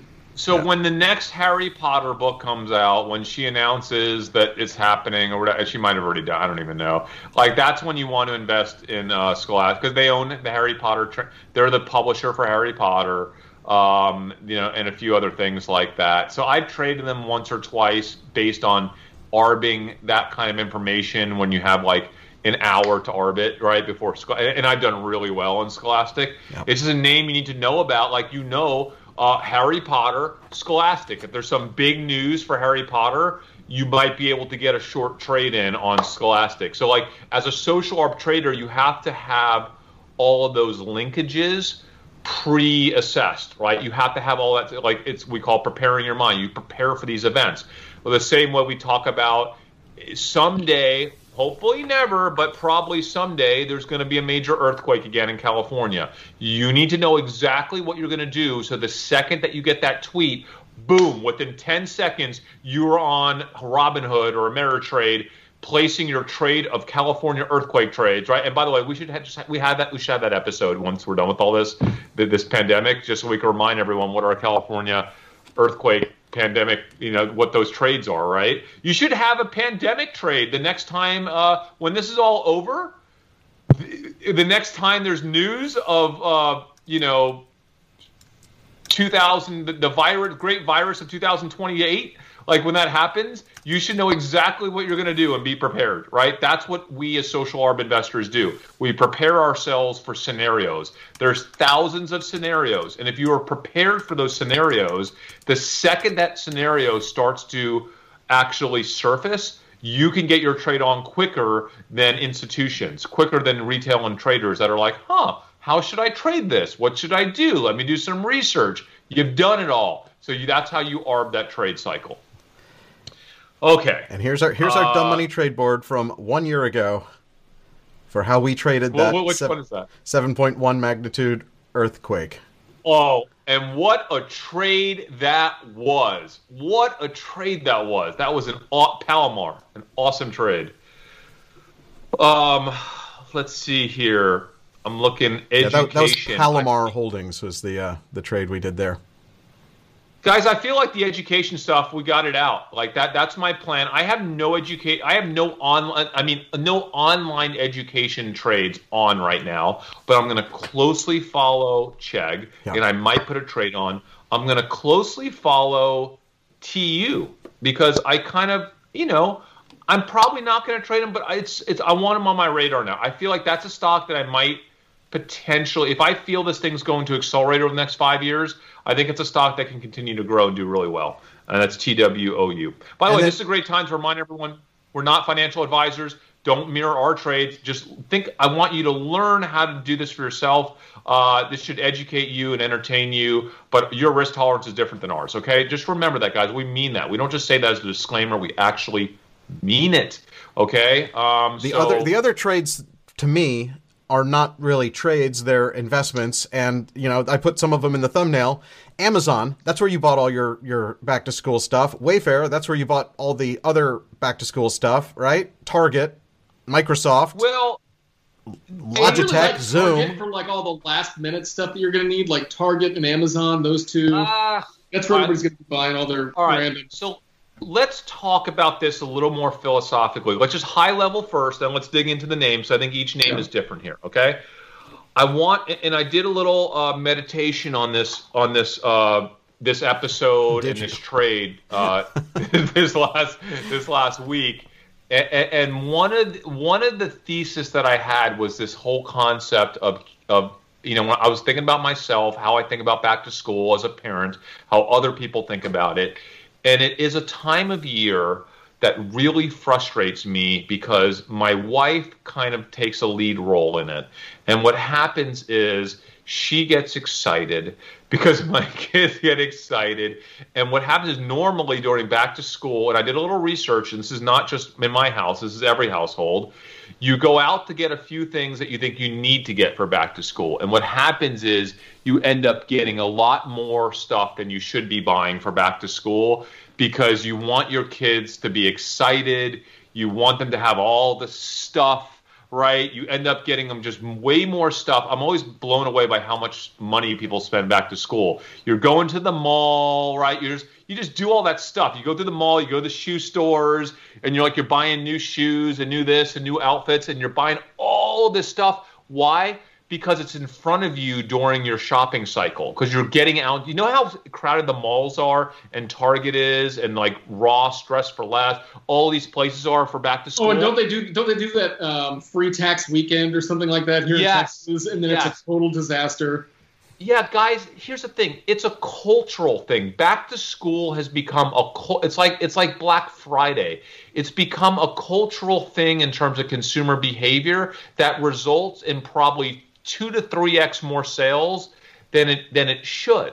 And so when you think about that, that's not going to happen this year, guys. What I think is going to happen this year is you're actually going to purchase just those things that you absolutely need to have for back to school. And you're probably not going to purchase a bunch of other junk just because it was sitting in front of you at the register, or when you were walking through, Ross Dress for Less, or when you're walking through Target, I'm not going to spend 4 hours in Target. No, if you're going to Target because you want to buy stuff for back to school, you're wearing a face mask, and you're going to get in there, you're going to get what you need, you're going to get out of there, all right? You're not spending an extra 2 hours like my wife does walking around the store buying stuff you shouldn't be buying. Okay? But you're going to be buying things that you normally don't buy too, right? And so I think you can offset that a little bit, right? And there was actually... if you didn't have a whiteboard, if you didn't have... the computer or whatever, you're going to be buying some of those things you didn't have. Let's talk about that. There was an interest in the Discord group. Someone posted a very interesting study that was done by Deloitte that talks about specifically a survey of what people are planning to do this year. And here is a graphic from that. Clothing and accessories going to be down year over year. School supplies down year over year. Computers and hardware up. Electronics, gadgets, and subscriptions up. And home and health is unchanged because it's a new category that they haven't asked in the past if you're going to spend on home and health related items. But people are looking to spend. Correct. So you know what else I thought about, guys? Because my older brother, my niece, his daughter, my niece, I was talking to him. They're trying to make a decision right now about her. She's going off to college this year for the first time, and I was really sad for her because I don't even know if she's going to be in the dorm or not. Got into an awesome school, one of the very best, and I was thinking if she doesn't go to the dorm, like all the stuff that you would buy when you send your kid off to college, right? Like you get all that dorm stuff, like that stuff won't happen, right? Like all the stuff that you do when you go away to college, that's a tremendous. By the way, that's a tremendous. You talk about Target, Dave, Jordan. You know how much business Target does with college-age students when they get to their college and their moms take them to local Target, and they're Target literally buying and Walmart too. Yeah, for sure. Oh my God, they're buying comforters and they're buying just all this stuff for their dorm room. It's crazy town. But people are still going off to college, right? It's not as many, but not as many though. Not as many. People are still doing it. Yeah, I don't know what the exact number is, if it's like 60, 70% or 50%, but it's definitely going to be off, right, from what it normally is. So I know that the average spending this year is supposed to be up across the board, but I think the reason why that is exclusively because of electronic, like people are buying stuff for like big item stuff. Like they're buying webcams from Logitech. They're buying, MacBooks and other stuff, A few big ticket items instead of a bunch of random junk that you typically would buy. You're not going to need as much. You're not going to need new clothes and a Trapper Keeper. Is that still a thing? But you're going to need maybe a new iPad because that's how you're going to be learning. Yeah, I was reading a lot of tweets trying to figure out how people are changing their behavior with back to school, and there are a lot of people that are like, I am not buying that, and that, which is awesome because they're like happy they don't have to buy all this stuff. But a lot of people are buying, like they're going to buy webcams, and let's just start running through some companies and whether they're good or not. Logitech is one that we've invested in back and forth throughout the summer. I think I'm in Logitech a little bit, but I've exited most of my Logitech stock, if not all of it. I think I have a small amount, maybe. But I think they'll do well for back. This is obviously plays into their hand back to school. But after this semester, I think Logitech it's really more about the office sales. And we talked about this. Logitech is all about small conference rooms. That's where they're generating the most traction right now that I think has the most potential to arbitrage that Wall Street isn't really appreciating. In terms of back to school webcams, they'll sell a ton of them, right? But then they're done. They're done with that. Yeah, and the replacement cycle on webcams is not. Positive. Yeah, I'm not going to trade Logitech. I'm not going to lever in, go super long on Logitech as a back to school trade. But I think it's good. I think it's good for them. But I think people know that, right? There's nothing really big there. Same thing for Apple, guys. Yeah, Apple's going to obviously benefit from back to school, but with everybody being as hyped as they are about Apple, I don't think there's anything to arbitrage in the short term on Apple when it comes to back to school. That Microsoft with the Surface, I think they could do well, but again, they're already way up there. So I want to throw a ticker out that kind of is related to that world. CDW. Yeah. CDW is a company. It's interesting, guys. So they basically are the big boy in the world of ordering massive amounts of hardware. So if you're ordering hardware, if you're a school district and you want to order laptops for everyone, and I've read some stories of school districts purchasing thousands to tens of thousands of laptops because of this, wanting to upgrade all their hardware, you're going to likely do that through a CDW, okay? Because they can fulfill that large order, right? Well, look, so our girls get like iPads from the school, right? And so I wouldn't be surprised if it's a CDW that actually organizes that, puts the software on it, gets everything organized for the IT staff at the schools to do it. Because it's not just those big mass orders. They also help out with the whole IT infrastructure for the school district and all these things too. So they really are, kind of IT consultants and the mass orders for some of these schools. CDW is positioned really well right now, except one thing, and it's a big thing. And this is the reason why I have not put on a trade yet for CDW. CDW does not do well in a recessionary environment if you believe, or a contraction environment for corporate. So a lot of their customers, it's not just school districts, they have a ton of corporate customers, obviously. So if corporate customers are generally downsizing in any capacity and trying to kind of, save money, that's not an area, that's an area that could hurt them over the next 12 months. And just something to think about. And I'm trying to balance. Unless they get more orders, because the people that they do keep, they're trying to outfit their homes and stuff like that to make sure that they can do the work that they need to do. Maybe with webcams and stuff. Yeah. So it's a way. I just don't know how CDW is one of those brands that I feel like, didn't they used to have a printed catalog that you would get, and that was like what you would here's how I can order a bunch of laptops for my Dave, office. Here's the really interesting thing about CDW is that the small players cannot afford to keep massive amounts of inventory in their channel, and CDW can. So in a time like this where companies are desperate to get webcams or they're desperate to get a certain type of laptop, CDW has leverage with manufacturers that smaller players just don't have. Yeah. So CDW is going to get in there. They're going to scoop up all of the manufacturing capacity for the things that are hot. They're going to just invest and store inventory in their massive warehouses, all right? And if they're making the right moves here, they can take advantage of this situation where all the tiny little versions of CDW around the country, they just can't take advantage of that stuff, right? So I think they're in a pretty good position. I'm considering trading them. I haven't pulled the trigger yet, and it's something that I don't know. It's interesting, but again, I'm not super excited. But it's an interesting back to school play when you think about these massive orders of laptops at these schools. And by the way, you say that though, but I know that Logitech is having a hard time keeping their webcams in stock on Amazon, right? I just on CDW's website typed in Logitech webcam, and they are back ordered on all of these items as well. Well, yeah, I mean they can't give something that doesn't exist, and webcams are so hot, as you know.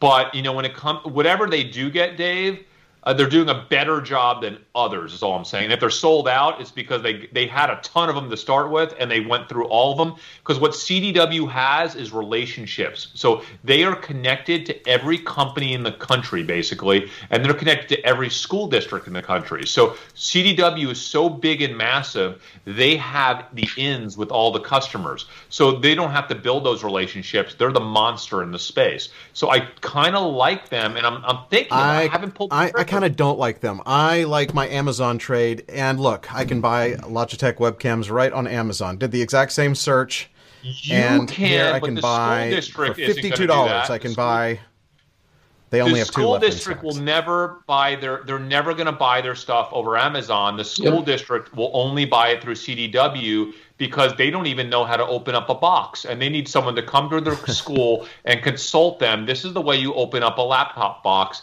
and this is how you plug it into the wall. And CDW has consultants that basically handhold all of these corporate clients and school district clients to basically tell them, hey, this is how you plug a webcam into a computer. And they could do that with all the teachers, right? And like, oh yeah, no, you forgot to turn on the on button. And this is where the on button is on the webcam that we sold you, right? And so what's interesting is the margins on a lot of this stuff, especially laptops, as you know, are like super small, which is why the worst business to be in ever, anywhere except for Apple. Except for Apple, the worst business to be in is selling laptops. But CDW doesn't care how small the margins are. They're just going to make their margin on the transaction. So they don't care that like Lenovo is making a 2% margin. CDW makes whatever margin they want to make for actually, you know, just transacting that, right? And then all they these get services that they've put on top of stuff. Yeah. It's interesting, but you have to ask yourself, you know, someone just said in our comments, CDW is expensive. I don't look at price. I don't care about price, but what I do care about is, does the market for CDW already know everything that we're discussing? And the truth is, for the most part, everyone that's trading CDW kind of already does know what we're discussing. And that is why I haven't pulled the trigger. I'm really only interested in CDW if I feel that this movement is even bigger than the CDW investor base thinks it is, right? And I haven't convinced myself of that yet. So therefore, no opportunity to ARB CDW for me. But again, I haven't spent a lot of time on it, so I could be missing something. Or you may have not realized that Amazon, my favorite company of all time, has Amazon Business, which has a whole section dedicated to supplies and saving for education, so that all the people who actually need a like RFP, RFD, whatever you call a proposal these days, you can just sign up, save administrators time, give more to students. Dave, you know I love Amazon. I know they have Amazon Business, but school districts are so slow to get into new ways to buy stuff. They're still buying, I guarantee you, from their CDW rep. Listen, in time, will Amazon take over that business? Absolutely. And that's why I own more Amazon today than I did 3 weeks ago, right? I told you I bought more Amazon on that earnings.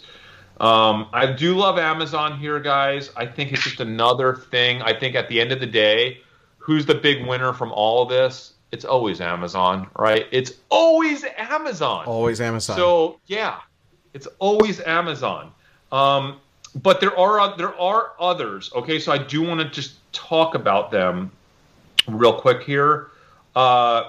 Let's talk about Microsoft for a second. We'll talk about Microsoft more later in this episode, but just for back to school, Microsoft, let's talk about the whole Zoom, Microsoft, Cisco, which is WebEx, right? So back to school, a lot of it's remote. Zoom is obviously through the roof, but that trade is so well telegraphed right now. Can I arbitrage anything on Zoom? I don't think so. How about Cisco WebEx? They're doing their thing. Obviously, they're going to benefit here, from all this. Yeah, with Cisco, you get a lot of Cisco baggage, too. Yeah, you get so much Cisco baggage. I don't think there's anything there. Microsoft, Microsoft, I'm just in, and I'm not going to sell it anytime soon. So, All right, I'm in Microsoft for a totally different reason. Yeah. We'll discuss at the end of the episode, but I don't love Microsoft as a play for back to school necessarily. I don't love Google. Obviously, Google has their Google Classroom, right? That is going to do really well, but I don't know that they monetize that well enough for me to get all excited about trading Google as a back to school play either. No, so I'm just kind of out of all of those from a back to school standpoint. I mean, Google has some great tools, but their Google Hangouts is now free. And their classroom product Google doesn't monetize anything well except for search. Yeah, they don't. That's why exactly. 99% of the revenue comes from search. Yeah. I do want to say that I do have some Zoom still, and I have kept my Zoom specifically for back to school.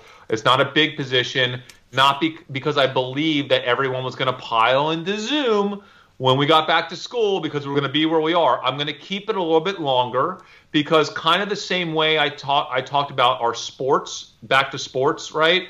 I think school will be back, and then it won't be back. I think it's going to 73% or 75% of kids are going back to the physical classroom. I think a lot of those kids are going to get removed from the classroom over the course of the semester, and I think that's just going to be more. It's going to be more gasoline on the Zoom trade, right? I don't know how Zoom is valued. Is it really worth this much? I don't know. I don't care. All I care about is I think there is a likely situation where the in-school thing falls apart more than it ever did over the course of the next 5 months. And when people see that happening, oh my gosh, more people on Zoom, I'm going to go buy Zoom stock, right? So that's my ARB there. That's my Zoom ARB. It's not based on evaluation. It's not based whether I think Zoom is really worth all this money. At some point between now and December, I am definitely going to exit out of all my Zoom. It's going to happen. I'm out. I'm going to be out of that Zoom because I don't see another accelerator happening to Zoom once we see this light at the end of the tunnel. And quite honestly, guys, I could see me putting on a pretty heavy Zoom short. I could totally see me shorting Zoom. And Zoom could be one of my biggest shorts as soon as that vaccine day happens. We're going to have another episode on vaccine day because that will happen again. That will be a big short for me. But yeah, we haven't had a back and forth vaccine day, no vaccine. I mean, that seems to be kind of forgotten now because we kind of know. What? Here's the deal. We have all these phase 3 trials, so there's nothing to talk about. It's all scenario modeling. And my scenario modeling says that the most likely scenario is that at some point in the next 90 days, schools start to shut down. Maybe not all schools, but a bunch of schools start to shut down, and then everyone's coming back at home, and then everyone's talking about Zoom again, and Zoom stock goes even higher. That's the most likely scenario to me. So, yeah, they're part of my back-to-school trade. I take it back. Well, are school districts still using Zoom? Or have they switched to Microsoft Teams? Matter. Are they using Google? It doesn't matter. And is everyone bored of Zoom calls? I still like it. What? I still prefer having a Zoom meeting over going to the idea of being able to go meet someone is now just I'd rather just have if it's a 20-minute meeting, for me to get in the car and drive all the way down to Capital Factory to sit and then go have some water out of that upstairs kitchen and then go grab a snack and then wander around a little bit and wait for my meeting to start. Now that our coffee shop is gone, there's no reason I want to do that whole. I don't need to go to the office. Do you know, guys, that I had 6 hours of meetings about a single company that I've been kind of advising that we're investing in and stuff on Friday. And it was all on Zoom, and throughout the day, different people were popping. We were scheduling new people to join the meeting. It had nothing to do with our meeting, but we want to bring this person and have a separate meeting. It's a startup, right? So we're just popping people in and out of Zoom. And I think somebody had a Zoom premium account. Otherwise, we couldn't have done that, right? Because it would cut us off after 40 minutes. Yeah. But Zoom's cool. It's good. I just. I think it's going to be a big short at some point in the next few months.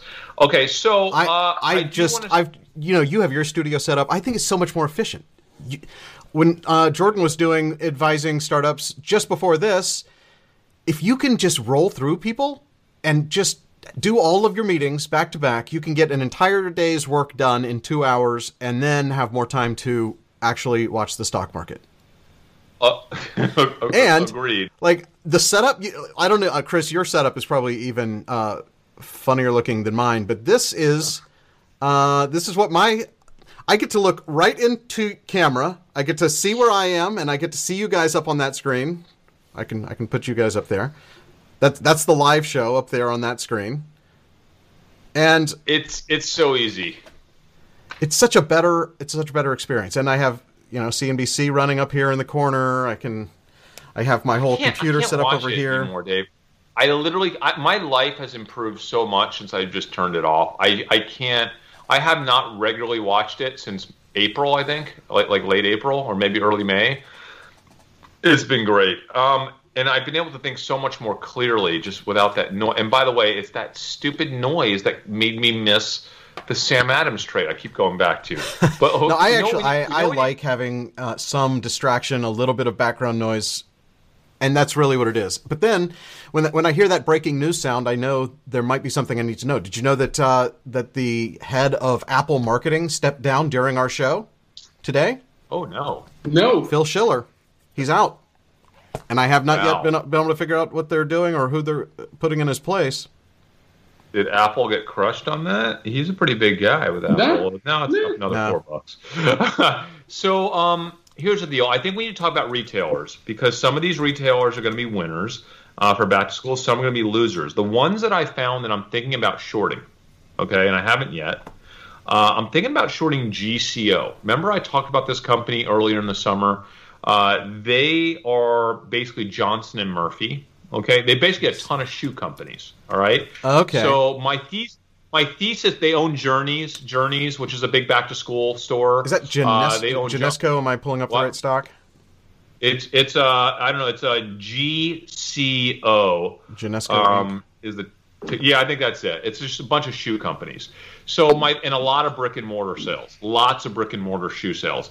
My thought is this: like shelter in place ain't going anywhere for a while. Nobody needs work shoes anymore, right? And now, on top of that, we have an anti-back to school or a back to school at home trade, which is, I'm not saying kids aren't going to get shoes, but I don't think they're going to get shoes to the degree that they did in past years. In fact, there's another short trade that I'm contemplating, which is VF Corp. It's normally a company that I'm trading long, but this year I might trade VF Corp down. They own Vans, one of my favorite brands in the world. Vans, early indications of search traffic on Vans going into back to school are really depressed relative to prior seasons. They also own North Face too, right? North Face, and don't you think, Jordan, there's going to be less skiing this year than in past years? And I'm mixed on this one, right? Because you get people that they don't necessarily have to be at school, right? So there's going to be some portion of the population that's like, we go remote learn in Tahoe, right? And then they go buy their ski stuff. True. In fact, I've actually had that thought. I'm like, you know what? We could do that third 9 weeks in the winter, and then go to Vail or something. I don't know. Go ski. Because then you can ski during the week, and then you're not stuck on like vacations and weekends, and hopefully you get a better experience. But then everybody's going to think about that, and it's going to be packed. Yeah. If they even open that stuff, though, they might not open the ski resorts if we get. The only reason that they would not open them is if there's a state order. Those things are too big of cash cows for them to close. They're not going to close it unless the state like Colorado and New Mexico say no way. Yeah, true. I don't know. I think people still need to get. You're right. I mean, I don't know. The thing is. And it's not just people skiing buying North Face. I mean, that's a ridiculous thing. People that buy North Face. Yeah. Hey, I mean, your only danger is the lift, and that's only at places that have the big gondola lifts, right? So like Heavenly and those guys. But anybody that's got an open air lift, I'd be like, it's probably fine. Yeah, but and you're wearing gloves and too, man. Yeah. Yeah, and you're wearing masks. But here's the thing. The North Face trade is really all about weather, and it's about people in cold climates that want to buy a new jacket. The main reason they want to buy the new jacket is, one, for fashion, and two, because they like having a new warm jacket for the winter. And if people are not leaving their houses, which they're not, they might decide to spend that money on technology or better food getting ordered in than ordering another North Face jacket. And like a lot of times, I know Adrian just bought the girls a couple of North Face jackets online because they were on crazy sale. Well, that's odd that they're on crazy sale right now, because now is generally when they're not on sale. Well, that's another potential red flag, so we might want to look into that. Maybe, but I mean, look, you still have to get outside, right? I don't think people are going to totally abandon getting the new coat because you're stuck inside all the time. You got to get out, right? You're not going to buy work clothes. You're not going to buy school clothes, but you're still going to like go out and play in the snow. Here's the thing. Most people have a coat. It's a matter of, do you want a fancy, cool new coat to show off? Because when you're going outside, you're probably not going outside as much with events and other people, and like you're not the reason why people buy a lot of this stuff is because of their interactions with other people, that they want to look good for other people they're interacting with. Because if you're not doing a lot of interaction, then you probably are not super motivated to like buy the new jacket. If you're going on a girls trip, for example, with all your girlfriends, you want to buy the new North Face jacket or whatever it is. Yeah, and I guess there's going to be like there's going to be no corporate promo type stuff either. They're not making like your corporate wear that's North Face. That's not going to be happening. No, right? Like there's just, so that's a down. I don't know. But here's the thing. Vans has been like the hottest brand for VF Corp for years and years. And no one's been on top of the Vans story like I have. I've been trading this stock for so many years on Vans. I love the Vans brand. You love Damn Daniel. Damn Daniel. I mean, this has been a trade for us so many times, and this is the first time I've really felt negative about Vans going into back to school. I'm just not seeing it. Vans is a company where if you're at the mall and you're circling the mall, you're going to end up getting a pair of Vans if you're in a certain age group, right? You're just going to do it. You're going to get a couple pair of Vans. And right now, Vans is a company that they love having that mall traffic. Now, they do great online traffic as well, but again, if for the 25% of kids or 30% of kids that are not going back to school, that they're not going to be as motivated to get a new pair of Vans or to beg their parents to get them, let them get a new pair of Vans. They're going to probably beg their parents for some technology or something else, right? Like a new webcam. So I'm not saying that like VF Corp is going to get crushed this quarter, but I don't love them. I don't love their positioning. And know who else I don't love? That shoe company I brought up. That was the one I initially brought up. I don't love who's buying Johnson Murphy online? No, you're buying them because you're rolling around the mall, right? I mean, I still can't believe they exist in general. But you're rolling around the mall, and people still go to real jobs with suits and business shoes. Is that no? People are wearing sweatpants and jogging shorts. Are any of you wearing pants right now? I'm wearing shorts. I'm wearing basketball shorts. I mean, we do that. We do that even outside of pandemic times. We're just running around like shoes I've hobos. Worn in 2 years are Toms.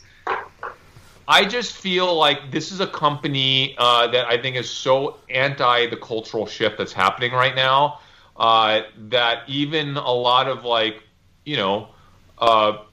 businessmen. I mean, I used to be one of those people. I used to wear the suit. I used to wear the shoes. Like, look, they have a casual collection apparently. Look, this dude is rocking his I don't know. That looks way too dressed up to be sitting on your patio with some grapes. They're trying. I remember when I used to be a businessman. Okay, I remember when I used to be a businessman. I used to get dressed up like a businessman every day.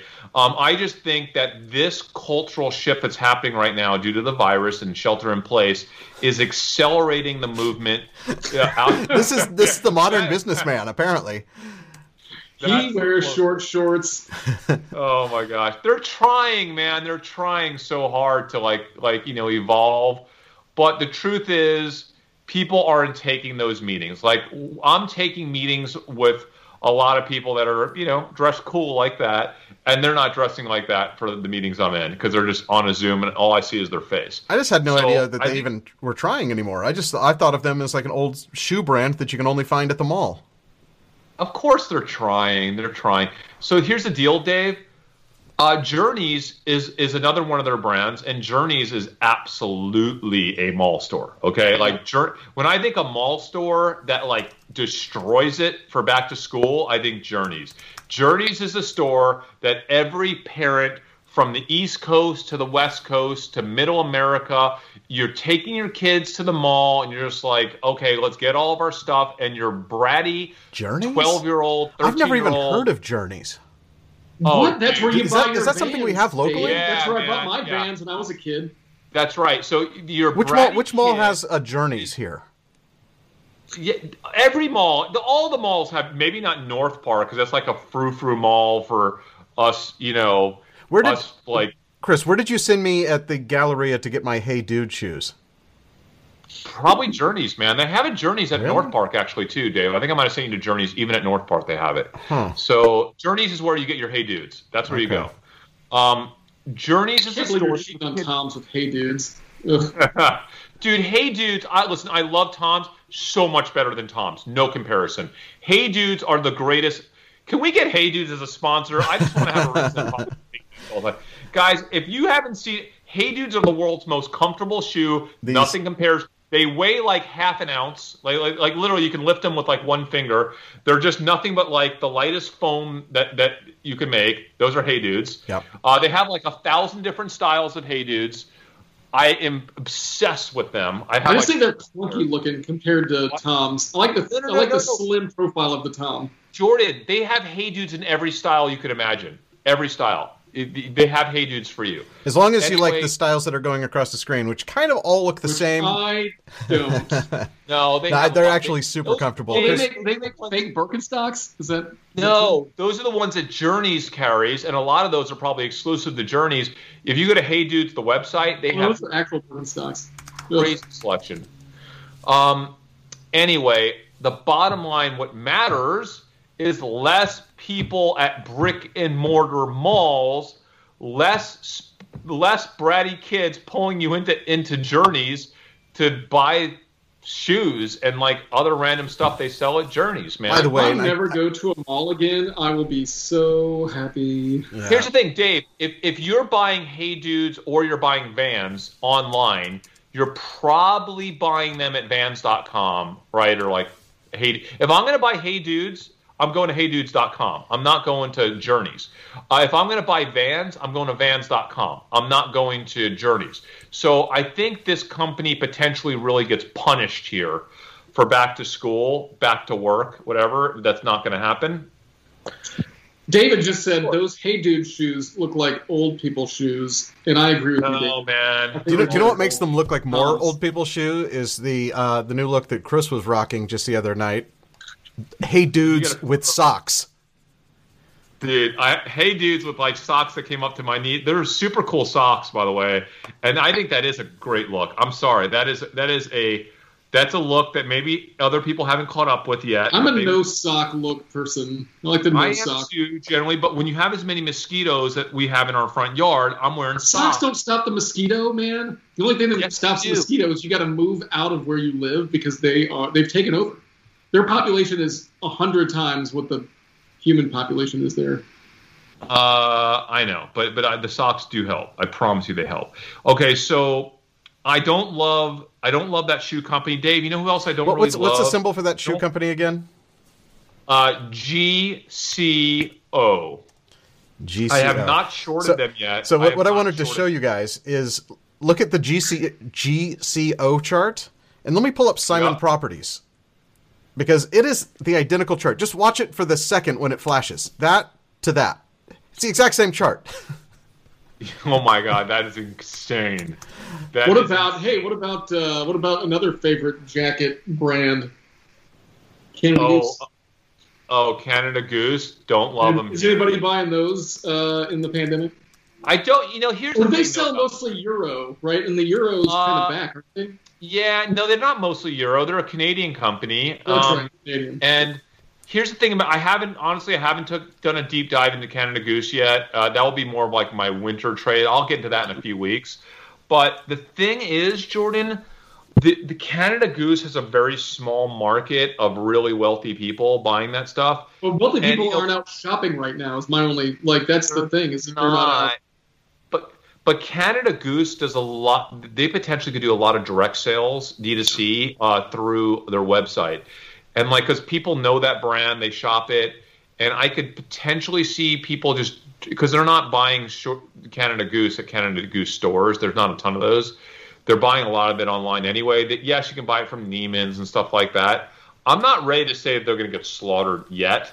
I also think they probably manage their inventory for kind of a junky winter, and I'm sure the stocks is down anyway. I think we should just start correcting Chris every time he says something wrong or the wrong word. It's Canadian, not Canada Goose. Canadian Goose. It's Canada Goose. Canadian Goose? Canadian Goose? Canada Goose? I thought it was Canada Goose. Am I wrong? Are you sure? I could be wrong. Canada Goose, Dave. It's not Yeah, Canadian. Canada Goose. Canada Goose Holdings. I know my Canada Goose. Yeah. I traded that stock so aggressively the last couple of years. We do an episode. Oh, we did an episode on Montclair. Yeah. And we talked about Canada Goose for dumb money. That was a fun episode, by the way. We got kicked out of Neiman Marcus for so filming. stressful. I loved it. It is Canada Goose I don't Holdings. love DSW either. Like DSW is another one right now that I feel like they do a ton of sales in brick and mortar just because people are there. They want to buy one pair of shoes. They end up buying 3. They're like a shoe barn or something, right? Same thing. Yeah, same thing. I think they're too brick and mortar centric. Nike, don't super love Nike. I'm not saying I would short them. I'm just like, these are stocks a lot of people think of for back to school. I'm not loving Nike. They'll do fine. I just don't think they're going to do as well as normal because there's not 28 million kids in the mall who are like, oh, I want those Nike shoes. I got to have them, got to own them, right? They're at Dillard's or at the Nike store. Hey, mom controls it right now. She's not getting the pressure, right? So she can just buy them, like, you know. Yeah, she can just say, oh, here are your choices, and they're both closeout models. Yeah, you're not getting that in-person pressure. Right. And by the way, if you're not leaving the house, do you know how much money my family spends on shoes this month normally for back to school? And I'm just thinking of this. I'm not even sure if we're buying shoes for our kids right now because our kids aren't going back to school. When is the last time you even wore shoes? I have not worn shoes in weeks. I put flip-flops on to walk around the block. I wore shoes on the porch the other night, so that's wrong.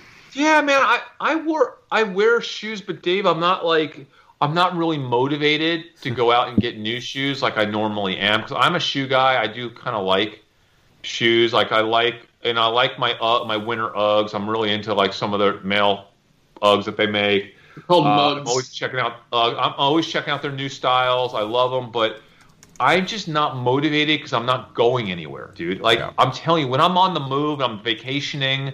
I'm doing that. I'm going out to places constantly. I want to have a cool pair of boots. I want to have I'm just not caring about that stuff. It's an emotional state of mind, and I think I'm not the only person thinking like that right now. And I think because of that, some of these brands and some of these places are going to get potentially killed. So, are there companies that are going to win though? Maybe. What do we talk about? We'll go back to the same companies everyone's talking about. Target, right? The companies that you're just so naturally prone to shopping there during the pandemic that maybe that's if you're going to get back to school, if you are going to get something, you're just going to get it from the place you're getting delivery from anyway, right? Well, that's what I like about Target, right? So like last minute, you could just jump on their website and say, I want this bin for my books or whatever. I want this, and this. And then you drive to the parking lot and they just throw it in the back of your car. You don't have to wait 2 days like you do on Amazon. You can just have it immediately, right? If you're not buying it from Amazon, you're going to buy it from Target or Walmart. Yeah, because they kind of have it figured out. They become a little bit of a go-to place for the pandemic, right? And it's in your mode of operation. You're not going to the mall, but you are going to Target, right? Yeah. You're going to Target. That's like your go-to place for the pandemic. And I think... Well, because if you're comfortable going in, you can go in, but you don't have to. You could just drive up and they'll throw the stuff in the back of your car, and you can have it same day. Yeah, I don't know that I'm hyped enough on them to really do an arb trade going into back to school. And, quite honestly, guys, I really went into this back to school research process, started a couple weeks ago, hoping I would come up with something really interesting and that I get really excited about. And I'm just not seeing anything. It's a no-brainer here. Yeah. I haven't found any. There's nothing that's high conviction. I do want to mention, there's these junky stocks, one's called Boxlight, BOXL. I like running away from these stocks at 1,000,000 miles an hour. They have some Samsung partnership. It's a micro cap. It's a $70 million company. I want to take this as an opportune time to talk about shelf registrations and what that means, because there are these companies like BOXL, Boxlight, that are getting really hyped because of the whole back to school thing, distance learning, right? And all of a sudden they're valued at $70 million. They file for a shelf registration, right? They're like a hot Robinhood stock for the education world. And now what they're going to do is they're just going to raise money, right? So they're going to take advantage of this artificial pop to raise money. And that is a red flag, because unless it's a company that really has a lot of like a cult following, like a Nikola, I still don't know how to say it. Unless it's a company like that can maybe, where the hype creates something real, because they're able to raise so much money that who knows, maybe they can pull off. They're a 70 million cap company, and they're going to raise 30 million. Insane! Like, that's a lot. Yeah, they're raising 50% of their value. It's crazy. Listen, the bottom line is, you know what happens. Then everybody gets diluted. Then the people that give them that money are simultaneously shorting the stock. So like, okay, we'll buy those shares at an 18% discount to what it's trading at, while we're simultaneously shorting it, basically locking in a gain. And there's a lot of companies, there's a lot of funds, they're in the business of doing this, and the people that get screwed are, the retail traders. So I have zero interest in that stuff. Yeah. But I know that some people are likely thinking about that if they're watching this channel and we're talking about back to school. Or just look, if you're ever looking at a company and they're raising half their market cap, might be a red flag. Agreed. But there are some. Listen, Dave, this is one I know you've been interested in. I want to ask you about it. And honestly, I feel like I'm always too late on this trade. Someone said, "How about back to school dating Match?" Right? Yeah. Match.com. How about back? So people, I think that there has to be a drought of dating, and I kind of agree that like people have got to be desperate to get back into the dating game, right? You've been at some point. Isn't this a company, Dave? And aren't you invested in them? Don't they kind of win? Don't they win now and they win bigger later? I think isn't it like they just? I think they're going to keep winning because they own pretty much every dating site in the world.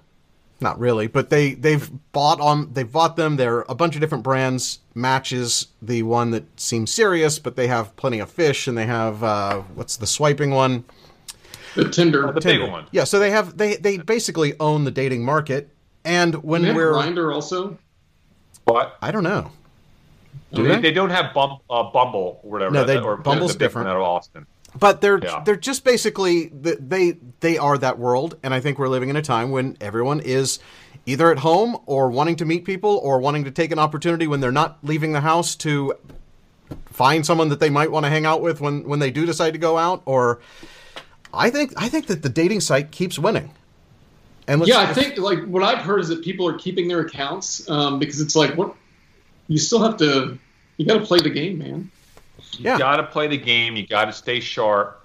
But I think once people get back to college now, I think, gosh, like a lot of these kids, they've just been in quarantine, right? Because their parents, their families are guilting them into not going out.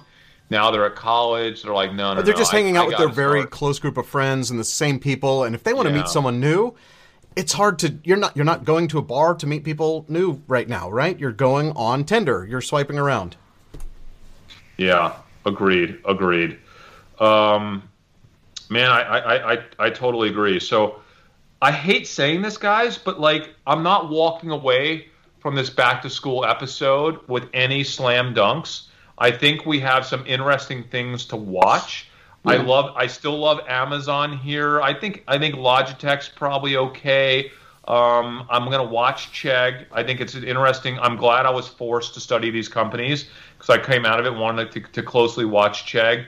I do think I am going to short Johnson & Murphy Journeys, GCO. I'm probably going to put on a small short there, guys. I might by the way, back to school at home or back to homeschool. This is transitioning into what I want to talk about, Activision. I love Activision. You know I love Activision. You know I love this gaming stuff. I think the gaming companies only win in this new environment where 30 to 40% of the kids are staying at home rather at school, because guess what my kids are going to be allowed to do during recess? Maybe. They might be allowed if it's raining outside or something like that. I might say, okay, you can have game time for recess, right? After school, my kids are not playing sports this semester. I know some kids are, but my kids aren't. And you know what? I'm probably going to allow them to play Fortnite when school is over, because it's a way for them to connect with their friends and just blow off some steam from being behind from one computer to another, right? Yeah, but it's a way one screen to the next. If the weather's bad, and listen, there's a lot of part of the country, guys, we got to remember, there's a lot of this country in the wintertime, you can't just go outside and play, right? It's either raining or snowing or cold or whatever. So, and these kids are not playing sports. They're not going to a gym for playing basketball, the stuff they would normally do. And a lot of them, I think video gaming is going to see another crazy, strong season, man. I think they're going to continue to kill it, quite honestly. I love my Activision. Well, Activision's up today. Going into earnings. Well, and earnings are tonight after hours. Yep. So expecting 68 cents earnings, and I think that's a good play. I'm not in it, but we saw that Take-Two jumped already. Take-Two had earnings yesterday. They had good earnings. I think Activision, I like them even more. I love Take-Two. I like Activision. But listen, I love gaming. I want to be. That's part of my back-to-school trade is gaming. It really is. And to an extent, you can make a case that the Xbox is going to have a great season with back-to-school because of the Microsoft. Because of Xbox, and Sony because of the PS5. I'm not trading. Do you own any Sony? Do you own any Sony, Chris? I don't own any Sony. Yeah, I don't either. I don't own Sony. I'm playing this through Activision because I prefer to play microtransactions. I'm a big believer in these microtransactions. I see it every day in my house. My kids are obsessed. They're addicted to buying these stupid virtual outfits on Fortnite. You're trying to get some of your digital outfit budget back by investing in Activision. That's exactly correct. That's all you're doing there. So that's all I'm doing there. So I love Activision. I love them going into earnings. What else have I written down here? Oh, were you short Tailored Brands, Chris? I never did it because they just filed bankruptcy. Wait, who's this? Tailored Brands, so like Men's Warehouse and Jose Bank. Oh, yeah, no, I never did it. I wanted to. Remember, I desperately wanted to. And I should have, but I didn't. I did not. Guys, we got Oh, wait, is Vista Outdoor earnings tomorrow? How did we not know that? That's exciting and kind of scary, considering how much we're up in Vista Outdoors. Right? I mean, it's kind of scary. Vista Outdoors has oddly become a 7-figure position for me. I never thought that was going to happen. Not because I invested 7 figures, because I almost doubled my money in the stock in like 3 months. It's insane. Yeah, I sold mine already, so I'm ashamed to admit that it's going to be pre-market, not tomorrow, but the next day. A little update on GAN. Listen, everything that we said was going to happen with sports is happening with sports. Yeah. Sports started, and then it started to unravel even before it started. So, like, we got a little bit of that hype on sports, and the online casinos popped for like a day, and then they've been going straight down ever since then as the world finally starts to realize that sports might not happen or might not be back entirely. I sold most of my GAN between 25 and 28, 27. I still own 25,000 shares of it right now, I'm going to hold it here. But I sold most of it because of that reason. And we talked about in that episode. I always said I was going to lighten my GAN to 10 to 30,000 shares, and I have. So Wayfair earnings are tomorrow. God, there's so much going on. We're in earnings season. It's a busy time. By the way, Wayfair's a back-to-school trade. Yeah, Wayfair. Yes. I was about to say, because you got those desks I bought Wayfair, didn't you, Chris? Wayfair. I bought them. That was how did I not mention that? Did you buy stock? I bought them a little while ago. I bought the stock because when I bought those 2 desks, I was like, that's it. I got to at least make enough money to buy those desks, to pay for those desks that we bought for my kids, that we're going to basically give to charity the second this thing is over, because I don't need 2 desks in the house. So I bought Wayfair. It's been doing really good since I bought it. It's like, can this stock continue to go higher? Man, I know that they can continue to do better because people just, we liked them earlier in the year because of patio furniture, right? We liked them because of people doing office stuff. And now I like them because of back to school. People are literally setting up school stuff in their house. Like it's all about these desks and stuff. So yeah, I like Wayfair. I don't love it. It's not a high conviction. It's not really even a medium conviction for me. But it is happening this week. Anything else we need to touch on, guys, before we gotta talk about what we've been teasing the whole episode: Microsoft and TikTok. Yes. This is important, guys. So I thought about this. Should I trade it? Should I not trade it? I traded it. I traded it the second that Microsoft opened in the pre-market. Okay, this is pre-market trade on Monday. I bought Microsoft. It was up about $4. I think it closed the day up $9. So far, it's a good trade, but then it's down today, I think, right? Here's like 212 right now, I think, somewhere in there. Okay, but here's why. Obviously, the sentiment on this TikTok trade is positive if they can pull it off. The market showed us that yesterday, right? Yeah. So then the only question you have to answer is not whether you think it's good or not, but whether you think the deal is going to get done or not. I think the deal is going to get done. Microsoft is, as we all know, is cash rich, and they don't have anything in this space. And now you're telling me they have the ability to pick up a TikTok? And now they just overnight they're competing with Twitter and bigger. They're competing with Facebook. Yes. Now I don't actually think TikTok has. I think it's a very different type of platform. They don't have the social graph to the degree and the data that Facebook obviously has. But they have a stickiness factor that you cannot deny. They are like you can scroll through it endlessly. I don't even care about that. Here's the only thing I care about.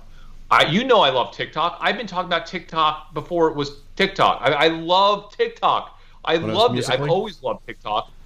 But here's the thing, Dave. All that matters is that people like this deal. So if you could answer the question, do you think this deal is going to get done? And I think the deal is going to get done because Microsoft has every incentive to get the deal done. They have the cash to get the deal done. And TikTok is being strong-armed, whether we think that's fair or not, by the U.S. government. Because if they don't get a deal done, they're saying they're going to close it down September 15th. It is the craziest story I've ever heard. This whole thing is insane. When we even talked about it, can we even shut it down? We talked about that weeks ago. And apparently, if you say we're going to shut it down, we do? How does Dave, if you're TikTok right now and Microsoft, because Microsoft's a bit of a pushover, they're going to pay a lot of money for it, right? And Microsoft is going to pay all this money just for the American TikTok. It's like American and Australia and Canada or something like that, right? Yeah. And New Zealand, right? Something weird like that. You got to sell here, Dave, right? You got to sell because do you want the tail risk of potentially that being worth zero when you can get, I don't know if it's 30 billion or 40 billion that they're going to pay. I don't even know what the number is. But if you can get 30 to 40 bill cash. Yeah. In your pocket and your TikTok, right? You gotta take it, right, Dave? You gotta take it. I guess it just makes no sense to me that our government is going to say we're not going to allow one specific app. Any other app from that country, we're going to allow to keep going. Other apps that the FBI has put on their watch list. No, I mean, they've shut down other things before, and they'll continue to do that, right? I mean, look at what did they shut down? Chip maker? FaceApp is still an app. You can still get FaceApp. Jordan, there are literally thousands, if not hundreds of thousands of Chinese apps on the App Store. Like, it's insane. Like, in aggregate. And by the way, those but this one's big enough to catch the eye of the president. You know what I mean? Like the rest of them are. Yeah, there was a TikTok bomb that basically ruined his little Tulsa rally, and they all the TikTokers bought tickets or signed up for tickets as fast as they could, and then he thought he was going to have a crazy big rally, and then all of a sudden it was empty, and they had to tear down the outside overflow stage. Oh, you think that's what's pushing I this think thing? that is what has pushed this thing. Yeah. I'll never know. He has a grudge against a single company, the same way he doesn't like Amazon, and the same way it's like it's a very strange political system where we're going to pick one company and say, even though we know that this Face app was this Russian app that basically the FBI said, well, we know now that we don't want, we know that we should be wary of all of these apps that are coming out of Russia that are storing facial recognition data. We're going to shut down one app that happens to be one of the most popular social networks in the world right now. And we're going to say, no, we're just going to pull the plug and you can't do it unless you sell. The analogy that I saw somewhere on Twitter was that would be like if China, the government of China, told Apple, you know what, Apple, you no longer can sell iPhones in this country, and we're not going to allow you to make them in this country either, unless you sell the iPhone, just sell iPhone, just the iPhone division to a Chinese company or the Chinese government, and then you can continue to operate. Yeah, I agree with that, Dave. But I'm more of a free enterprise person myself. But I just saw a comment cruise across that said somebody forced Grindr to sell. Were they a Chinese company? I don't know any of the history of that. I don't know. You're very interested in that app today, though, Jordan. Is our friend didn't our friend Terrence use it? No comment. Oh man. All right. Look, Grindr is owned by a Chinese firm, and the U.S. is trying to force it to sell. That was in 2019. So yeah, that might have been a. Trying to force it to sell, but not putting a deadline. You have to have it done by September. Oh, and by the way, you have to pay a finder's fee to the Treasury because we're forcing this deal to go through so quickly. Hey, Jordan, if you're the Chinese government and you want to spy in the U.S. or do whatever, it is so much easier to do it through the 10,000 junky Chinese apps that are collectively reaching just as many people that have no security or no anything on them than it is through TikTok. But just from a anyway, I don't even care. Bottom line is... Well, and we're getting a lot of comments. China banned Facebook. China has banned Google. China banned anything free speech related. True. So here's the deal. I don't even care about any of that. All I care about is I believe that the deal is going to get done. Now, it's not a guarantee, but I believe it's going to get done. I also believe that the market loves this deal. Therefore... I think it's a slam dunk. I love the edge going into a Microsoft trade between now and September 15th. I think Microsoft rallies on the news when they get the deal done. I think they get a deal done, and when they get the deal done, I think it rallies. That's my trade in Microsoft. That's why I own Microsoft. That's why I bought it. I will trade it through the deal. When the deal is done, I'll reassess and figure out if I still want to own Microsoft for other reasons. Okay. Long term, do we feel that Microsoft has the capacity to take this TikTok US division and do anything interesting with it? Hell no, I don't. No, I think Microsoft has the ability to screw it up and make it not appealing anymore. Imagine the first integration where you can have your TikTok have your PowerPoint presentation or your Excel spreadsheet shared by TikTok, and they start to integrate that. That's going to be an awesome feature. Imagine when you can integrate all of your LinkedIn contacts and invite them to your TikTok feed. No, there's just... Yeah, I agree. Microsoft doesn't have the mojo for what... monetize a social network has been Facebook. I mean, they've monetized the heck out of that thing. But Jordan, Microsoft has done... with LinkedIn, so disappointing. That's my point. That's my point. Is that the only social network that's really geared for monetization is Facebook because of the breadth of things that it does. TikTok does one little thing, and you don't want an ad showing up. You want to be brain dead and watch people do funny dances. If you're not good at social networks, you're not going to be able to take a successful one and make it better. You could let it continue, not screw it up too much, not let it die on the vine like Vine did. You could actually have multiple years of success with TikTok before it loses its audience or people eventually migrate away. But I'm in Microsoft for different reasons. I think Microsoft is a company, they're going to be a core holding for forever because they are the software on all of the devices I don't like. But most people aren't like me.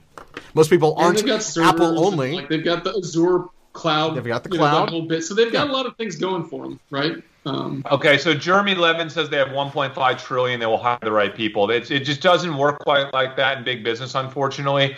You can't throw money. Working in these companies, they have major issues with innovation. Think about Google. Think about Google Plus and think about how many years Google had Google Plus trying to make that into a social network, and they just aren't good at it. Think about Apple and that music-based social network that Apple tried to start all around iTunes, and that never took off. Think about Yahoo. And by the way, Yahoo Dave, started 4 different social networks at the same time, and none of them stuck around, right? And I think they bought one. It's a no-go for me. I think the market's going to love it, so I don't really care. I'm going to trade this thing through the acquisition, through the date when it says it happens. Hopefully it happens, and boom, I'm out. And I might even lever up with some options between now and then.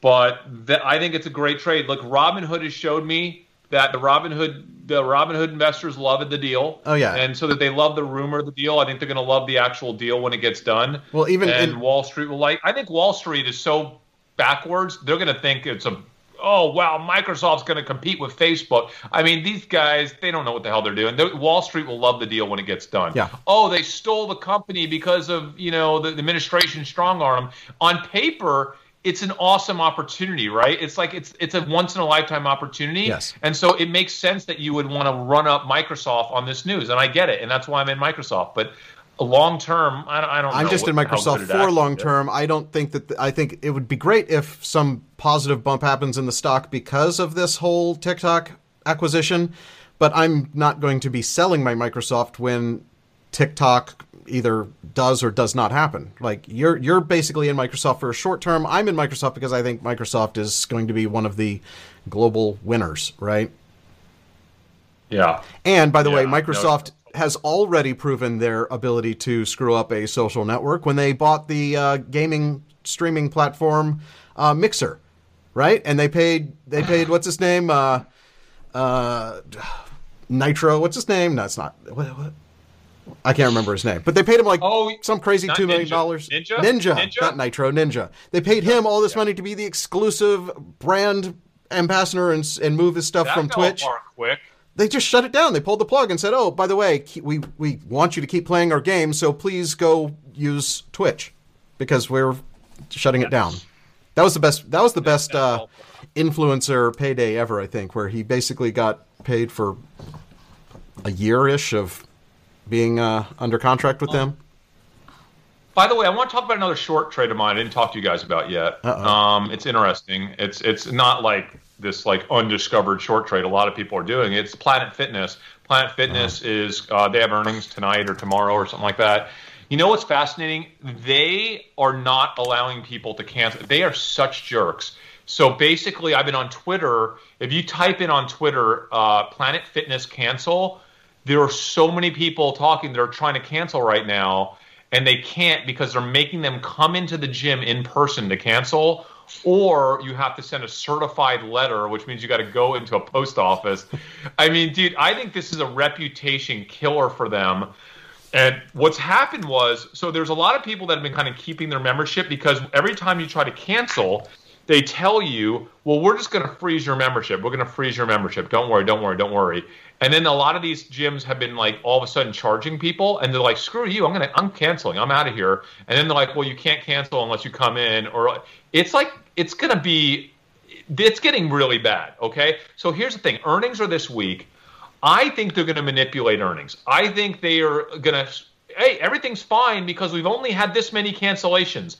Oh, what I wouldn't do to be an analyst on that call to get to ask the question. Well, I've been on Twitter, and it seems like thousands of people are trying to cancel, and you won't let them, even ones that are immunocompromised, because you're telling them they have your individual gyms are saying you must come into our gym to cancel or go to a post office. How evil are you, first of all, okay, for doing that? And how much are you just BSing us about the number of cancellations because people can't figure out how to cancel, okay? I think that so they're thing is basically ready to implode, maybe. So I'm reading just the FAQ on their website. How do I cancel? And it says, while the locations are closed, we've proactively frozen memberships on your behalf. You will not be charged until your club reopens. We hate to see you cancel. You can send a certified letter to your home club. Otherwise, contact our member services department with questions about your membership. Blah blah blah. They will respond. Dave, here's what they said today. They came out today. The CEO, I think it was this morning or yesterday, and said that you must wear a mask inside every club. They are requiring right? So, that, yes. So the question, I'm going to pose this question. This is a company that absolutely did not impose it before, and now they're saying yes. Do you know why I think they're imposing it all of a sudden? So they can open the gyms. They're deep in trouble. Yes, because they can open the gyms and start charging people. Jordan, yes, it's because that, and they're not having the response they wanted otherwise, and they're trying new stuff. They're trying to figure out what will work to get people in.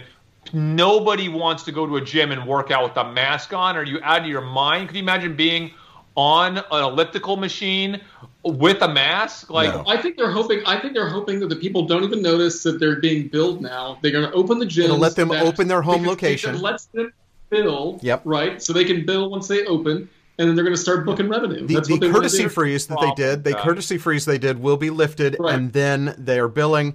And it's such a low membership that it's one of those kind of nuisance charges that you don't notice for a month because by then it's already done. And then you're like, oh, but it was only $15 or whatever it is. And you're like, maybe I'll go back to the gym. It's not worth it to even. I have to send them a certified letter. It's not really worth it to cancel. So they'll get another 6 months out of that person. Right. That's every gym membership's whole business model is make it difficult and a nuisance to cancel. And just bill as long as you can. Whether it's a $15 membership or a $1,500 membership, they make it difficult to cancel. The best thing about Planet Fitness is that it was so cheap. And I had this conversation with a former CEO of one of the top gyms who's a neighbor, and really understands this industry. He's like, they're so cheap that people just aren't going to cancel. But the problem is now we're getting to a point where people are fine not canceling, but their gym opens up. They haven't been to the gym in 5 months. They know they're not going to the gym in the next 6 months, and then they're like, no way am I paying $35 or $49, whatever. They don't care. They're like, ain't happening. No way is this happening. And then they try to strong arm you by saying you got to come into the gym. Now you're going to start a social media revolt, okay? Yeah. Planet Fitness has flown under the radar because no one ever canceled. No one ever cared about canceling.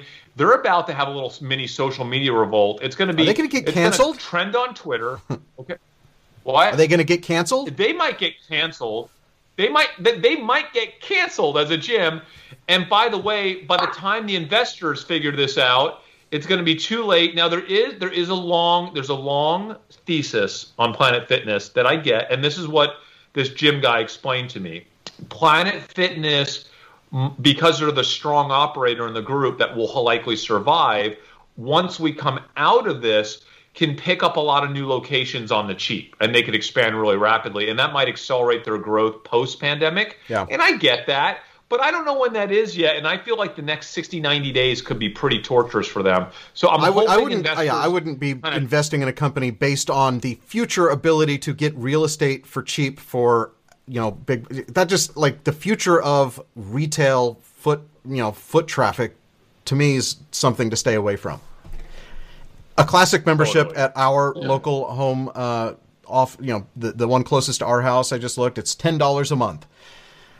You're not going to bother canceling it, but you might get hooked into a social media uprising and realize, well, wait a minute, $10 a month, it is open. I haven't been in 6 months. That's $60. I want my money back. Yep, totally. So that's it. That's all I got going on, guys. Listen, by the way, that Planet Fitness, low conviction because it's so widely telegraphed. Everyone's everyone's trading the same thing. I think that they are going to hype this earnings call, and they're going to do everything they can to hide what's happening and put a positive spin on it. And they're going to say, oh, the gyms that have reopened up fine, but they've only opened a few of them in areas, right, where people don't care that much. So my gut still tells me I'm hoping investors see through the BS and they realize that there's more risk than reward for the next quarter, going into next quarter for Planet Fitness. And I'm hoping we get a little drop in the stocks. That's why I'm shorting them going into tomorrow. I'm clicking around the map to see what locations right around here. All of the ones around here are open. With masks required. Are they here? With masks required, except when actively working out, it says on their website. Yeah, I think the opening is a pretty new thing around here. Like they just recently started opening up all these, and that's why everyone's starting to get charged now. And it looks like each one has different rules. This one says that masks must be worn at all times, right? But then this one right over here says that masks must be worn except when actively working out. So that's kind of odd. Oh, I don't know. But anyway, I don't know. I'm not going to play that guys. Oh, this is so great. I just got my wire for our old company we sold, Fix Repair. This is the last check we're getting as part of when you sell a company, you usually get a big chunk of money, but then you get a smaller chunk of money a year later or 2 years later once they realize that the accounting wasn't fraudulent and all that stuff, which it wasn't, thank goodness. So thank you, Evan and Brandon. Thank you guys, and Brandon. If you haven't watched our Fix Repair, I rewatched that episode this week, Dave. Yeah. And that is still, I think, my favorite episode of Dumb Money on the old channel. Like my number one favorite. If you go to Dumb Money, youtube.com/Dumb Money, there's an episode where we sold the company, and it's our pic of us laying in front of the little Fix Repair car. Yeah. It is the coolest thing because we had cameras with us live taping our experience as we found out that our biggest investment we've ever made was selling to Angie's List. And we had a dispute with the founders, and it got really ugly. And we kind of met with one of the founders, Brandon, and kind of worked out our issues and ended on a really big high note. We met with the company. It was just a fun episode. If you want to see a day in the life of people that just found out their company's getting sold and big financial win, big win for the company. It was a fun one, man. I highly recommend watching that episode on Dumb Money. I'm posting the link in the chat for anyone who wants to watch it. It's a good one. Nice. Half of the episode is Jordan messing around with his microphone, apparently. I forgot about that. You say all this stuff so I can go get lunch. All the stuff, everybody. All the stuff. You know what to do. You like the button. You hit the smash. You subscribe if you aren't already. If you're not subscribed by now, if you're one of the how many? We have 582 people still with us because we started to sound like we're wrapping up. It starts to drop off. If you're still with us and you're not subscribed and you haven't rung the bell, you're not living, right? You gotta do those things because you never know when we're going to be on. Smash that like button. It's a Tuesday. Sometimes we're on Tuesday. Episode. What are we doing on Thursday? We're doing something really good. It's another. Awesome no, Tesla we're talking episode, about right? Tesla and what is going to actually happen when Tesla hits the S&P 500. And I've been working on. I don't think I've quite finished the thumbnail, but this is what I'm working on. That's Elon. That's him pointing to the S&P. I cannot wait. It's going to be. Can you ever really get enough Tesla? I mean, but this is a big trade. Not when you have S&P 500 trade is big. You have Tesla. Basically, Jordan was the original Tesla fanboy, and now he's out. And we have both flip-flopped on our positions. And I couldn't be more into Tesla. I even want a Cybertruck at this point. I'm a pseudo fan. I'm almost like a half fanboy, Dave. Yes. Dude, this episode is going to be pretty cool on Thursday. I might, you know what I want to do? Can we try to pull in? There's a guy from the Discord channel who's like a Tesla expert that we were informed about, who people are saying should have been on our last episode. Maybe we can pull that person in as like guest on this week's Tesla episode. That'd be pretty. Let's try to find out who that person is and maybe invite them as a guest. We'll get in the Discord. Let us know if you know someone who would be willing to do that, who actually is an expert, because I think that the person who was talking in the Discord wasn't one of our viewers. It's one of our viewers saying you should have gotten this dude. Maybe another YouTube guy. Yeah. There's that one YouTuber who has 100 YouTube videos about Tesla. I would like to have him on. Yeah. Yeah. All right. Well, we'll Subscribe, see if we can set up a collab by Thursday. Share. We're also on a podcast if you are into that sort of thing. We're also, just on Discord, YouTube. Go to dumbmoney.tv/Discord to join the community there. Comment if you're watching the replay. Nobody who's watching the replay is watching this end part. We know that if you're watching the replay, you've already fast forwarded, you've already skipped to the next thing. So I'm not even talking to you people. I'm talking to all. Look, we saw 5:58. When we start wrapping up, that's the sign that it's going to end. And we still have people. Love you guys. Thank you guys so much for watching. You guys are the best. Thursday, Tesla, the S&P 500. It's going to be an episode you can't miss. We'll see you then.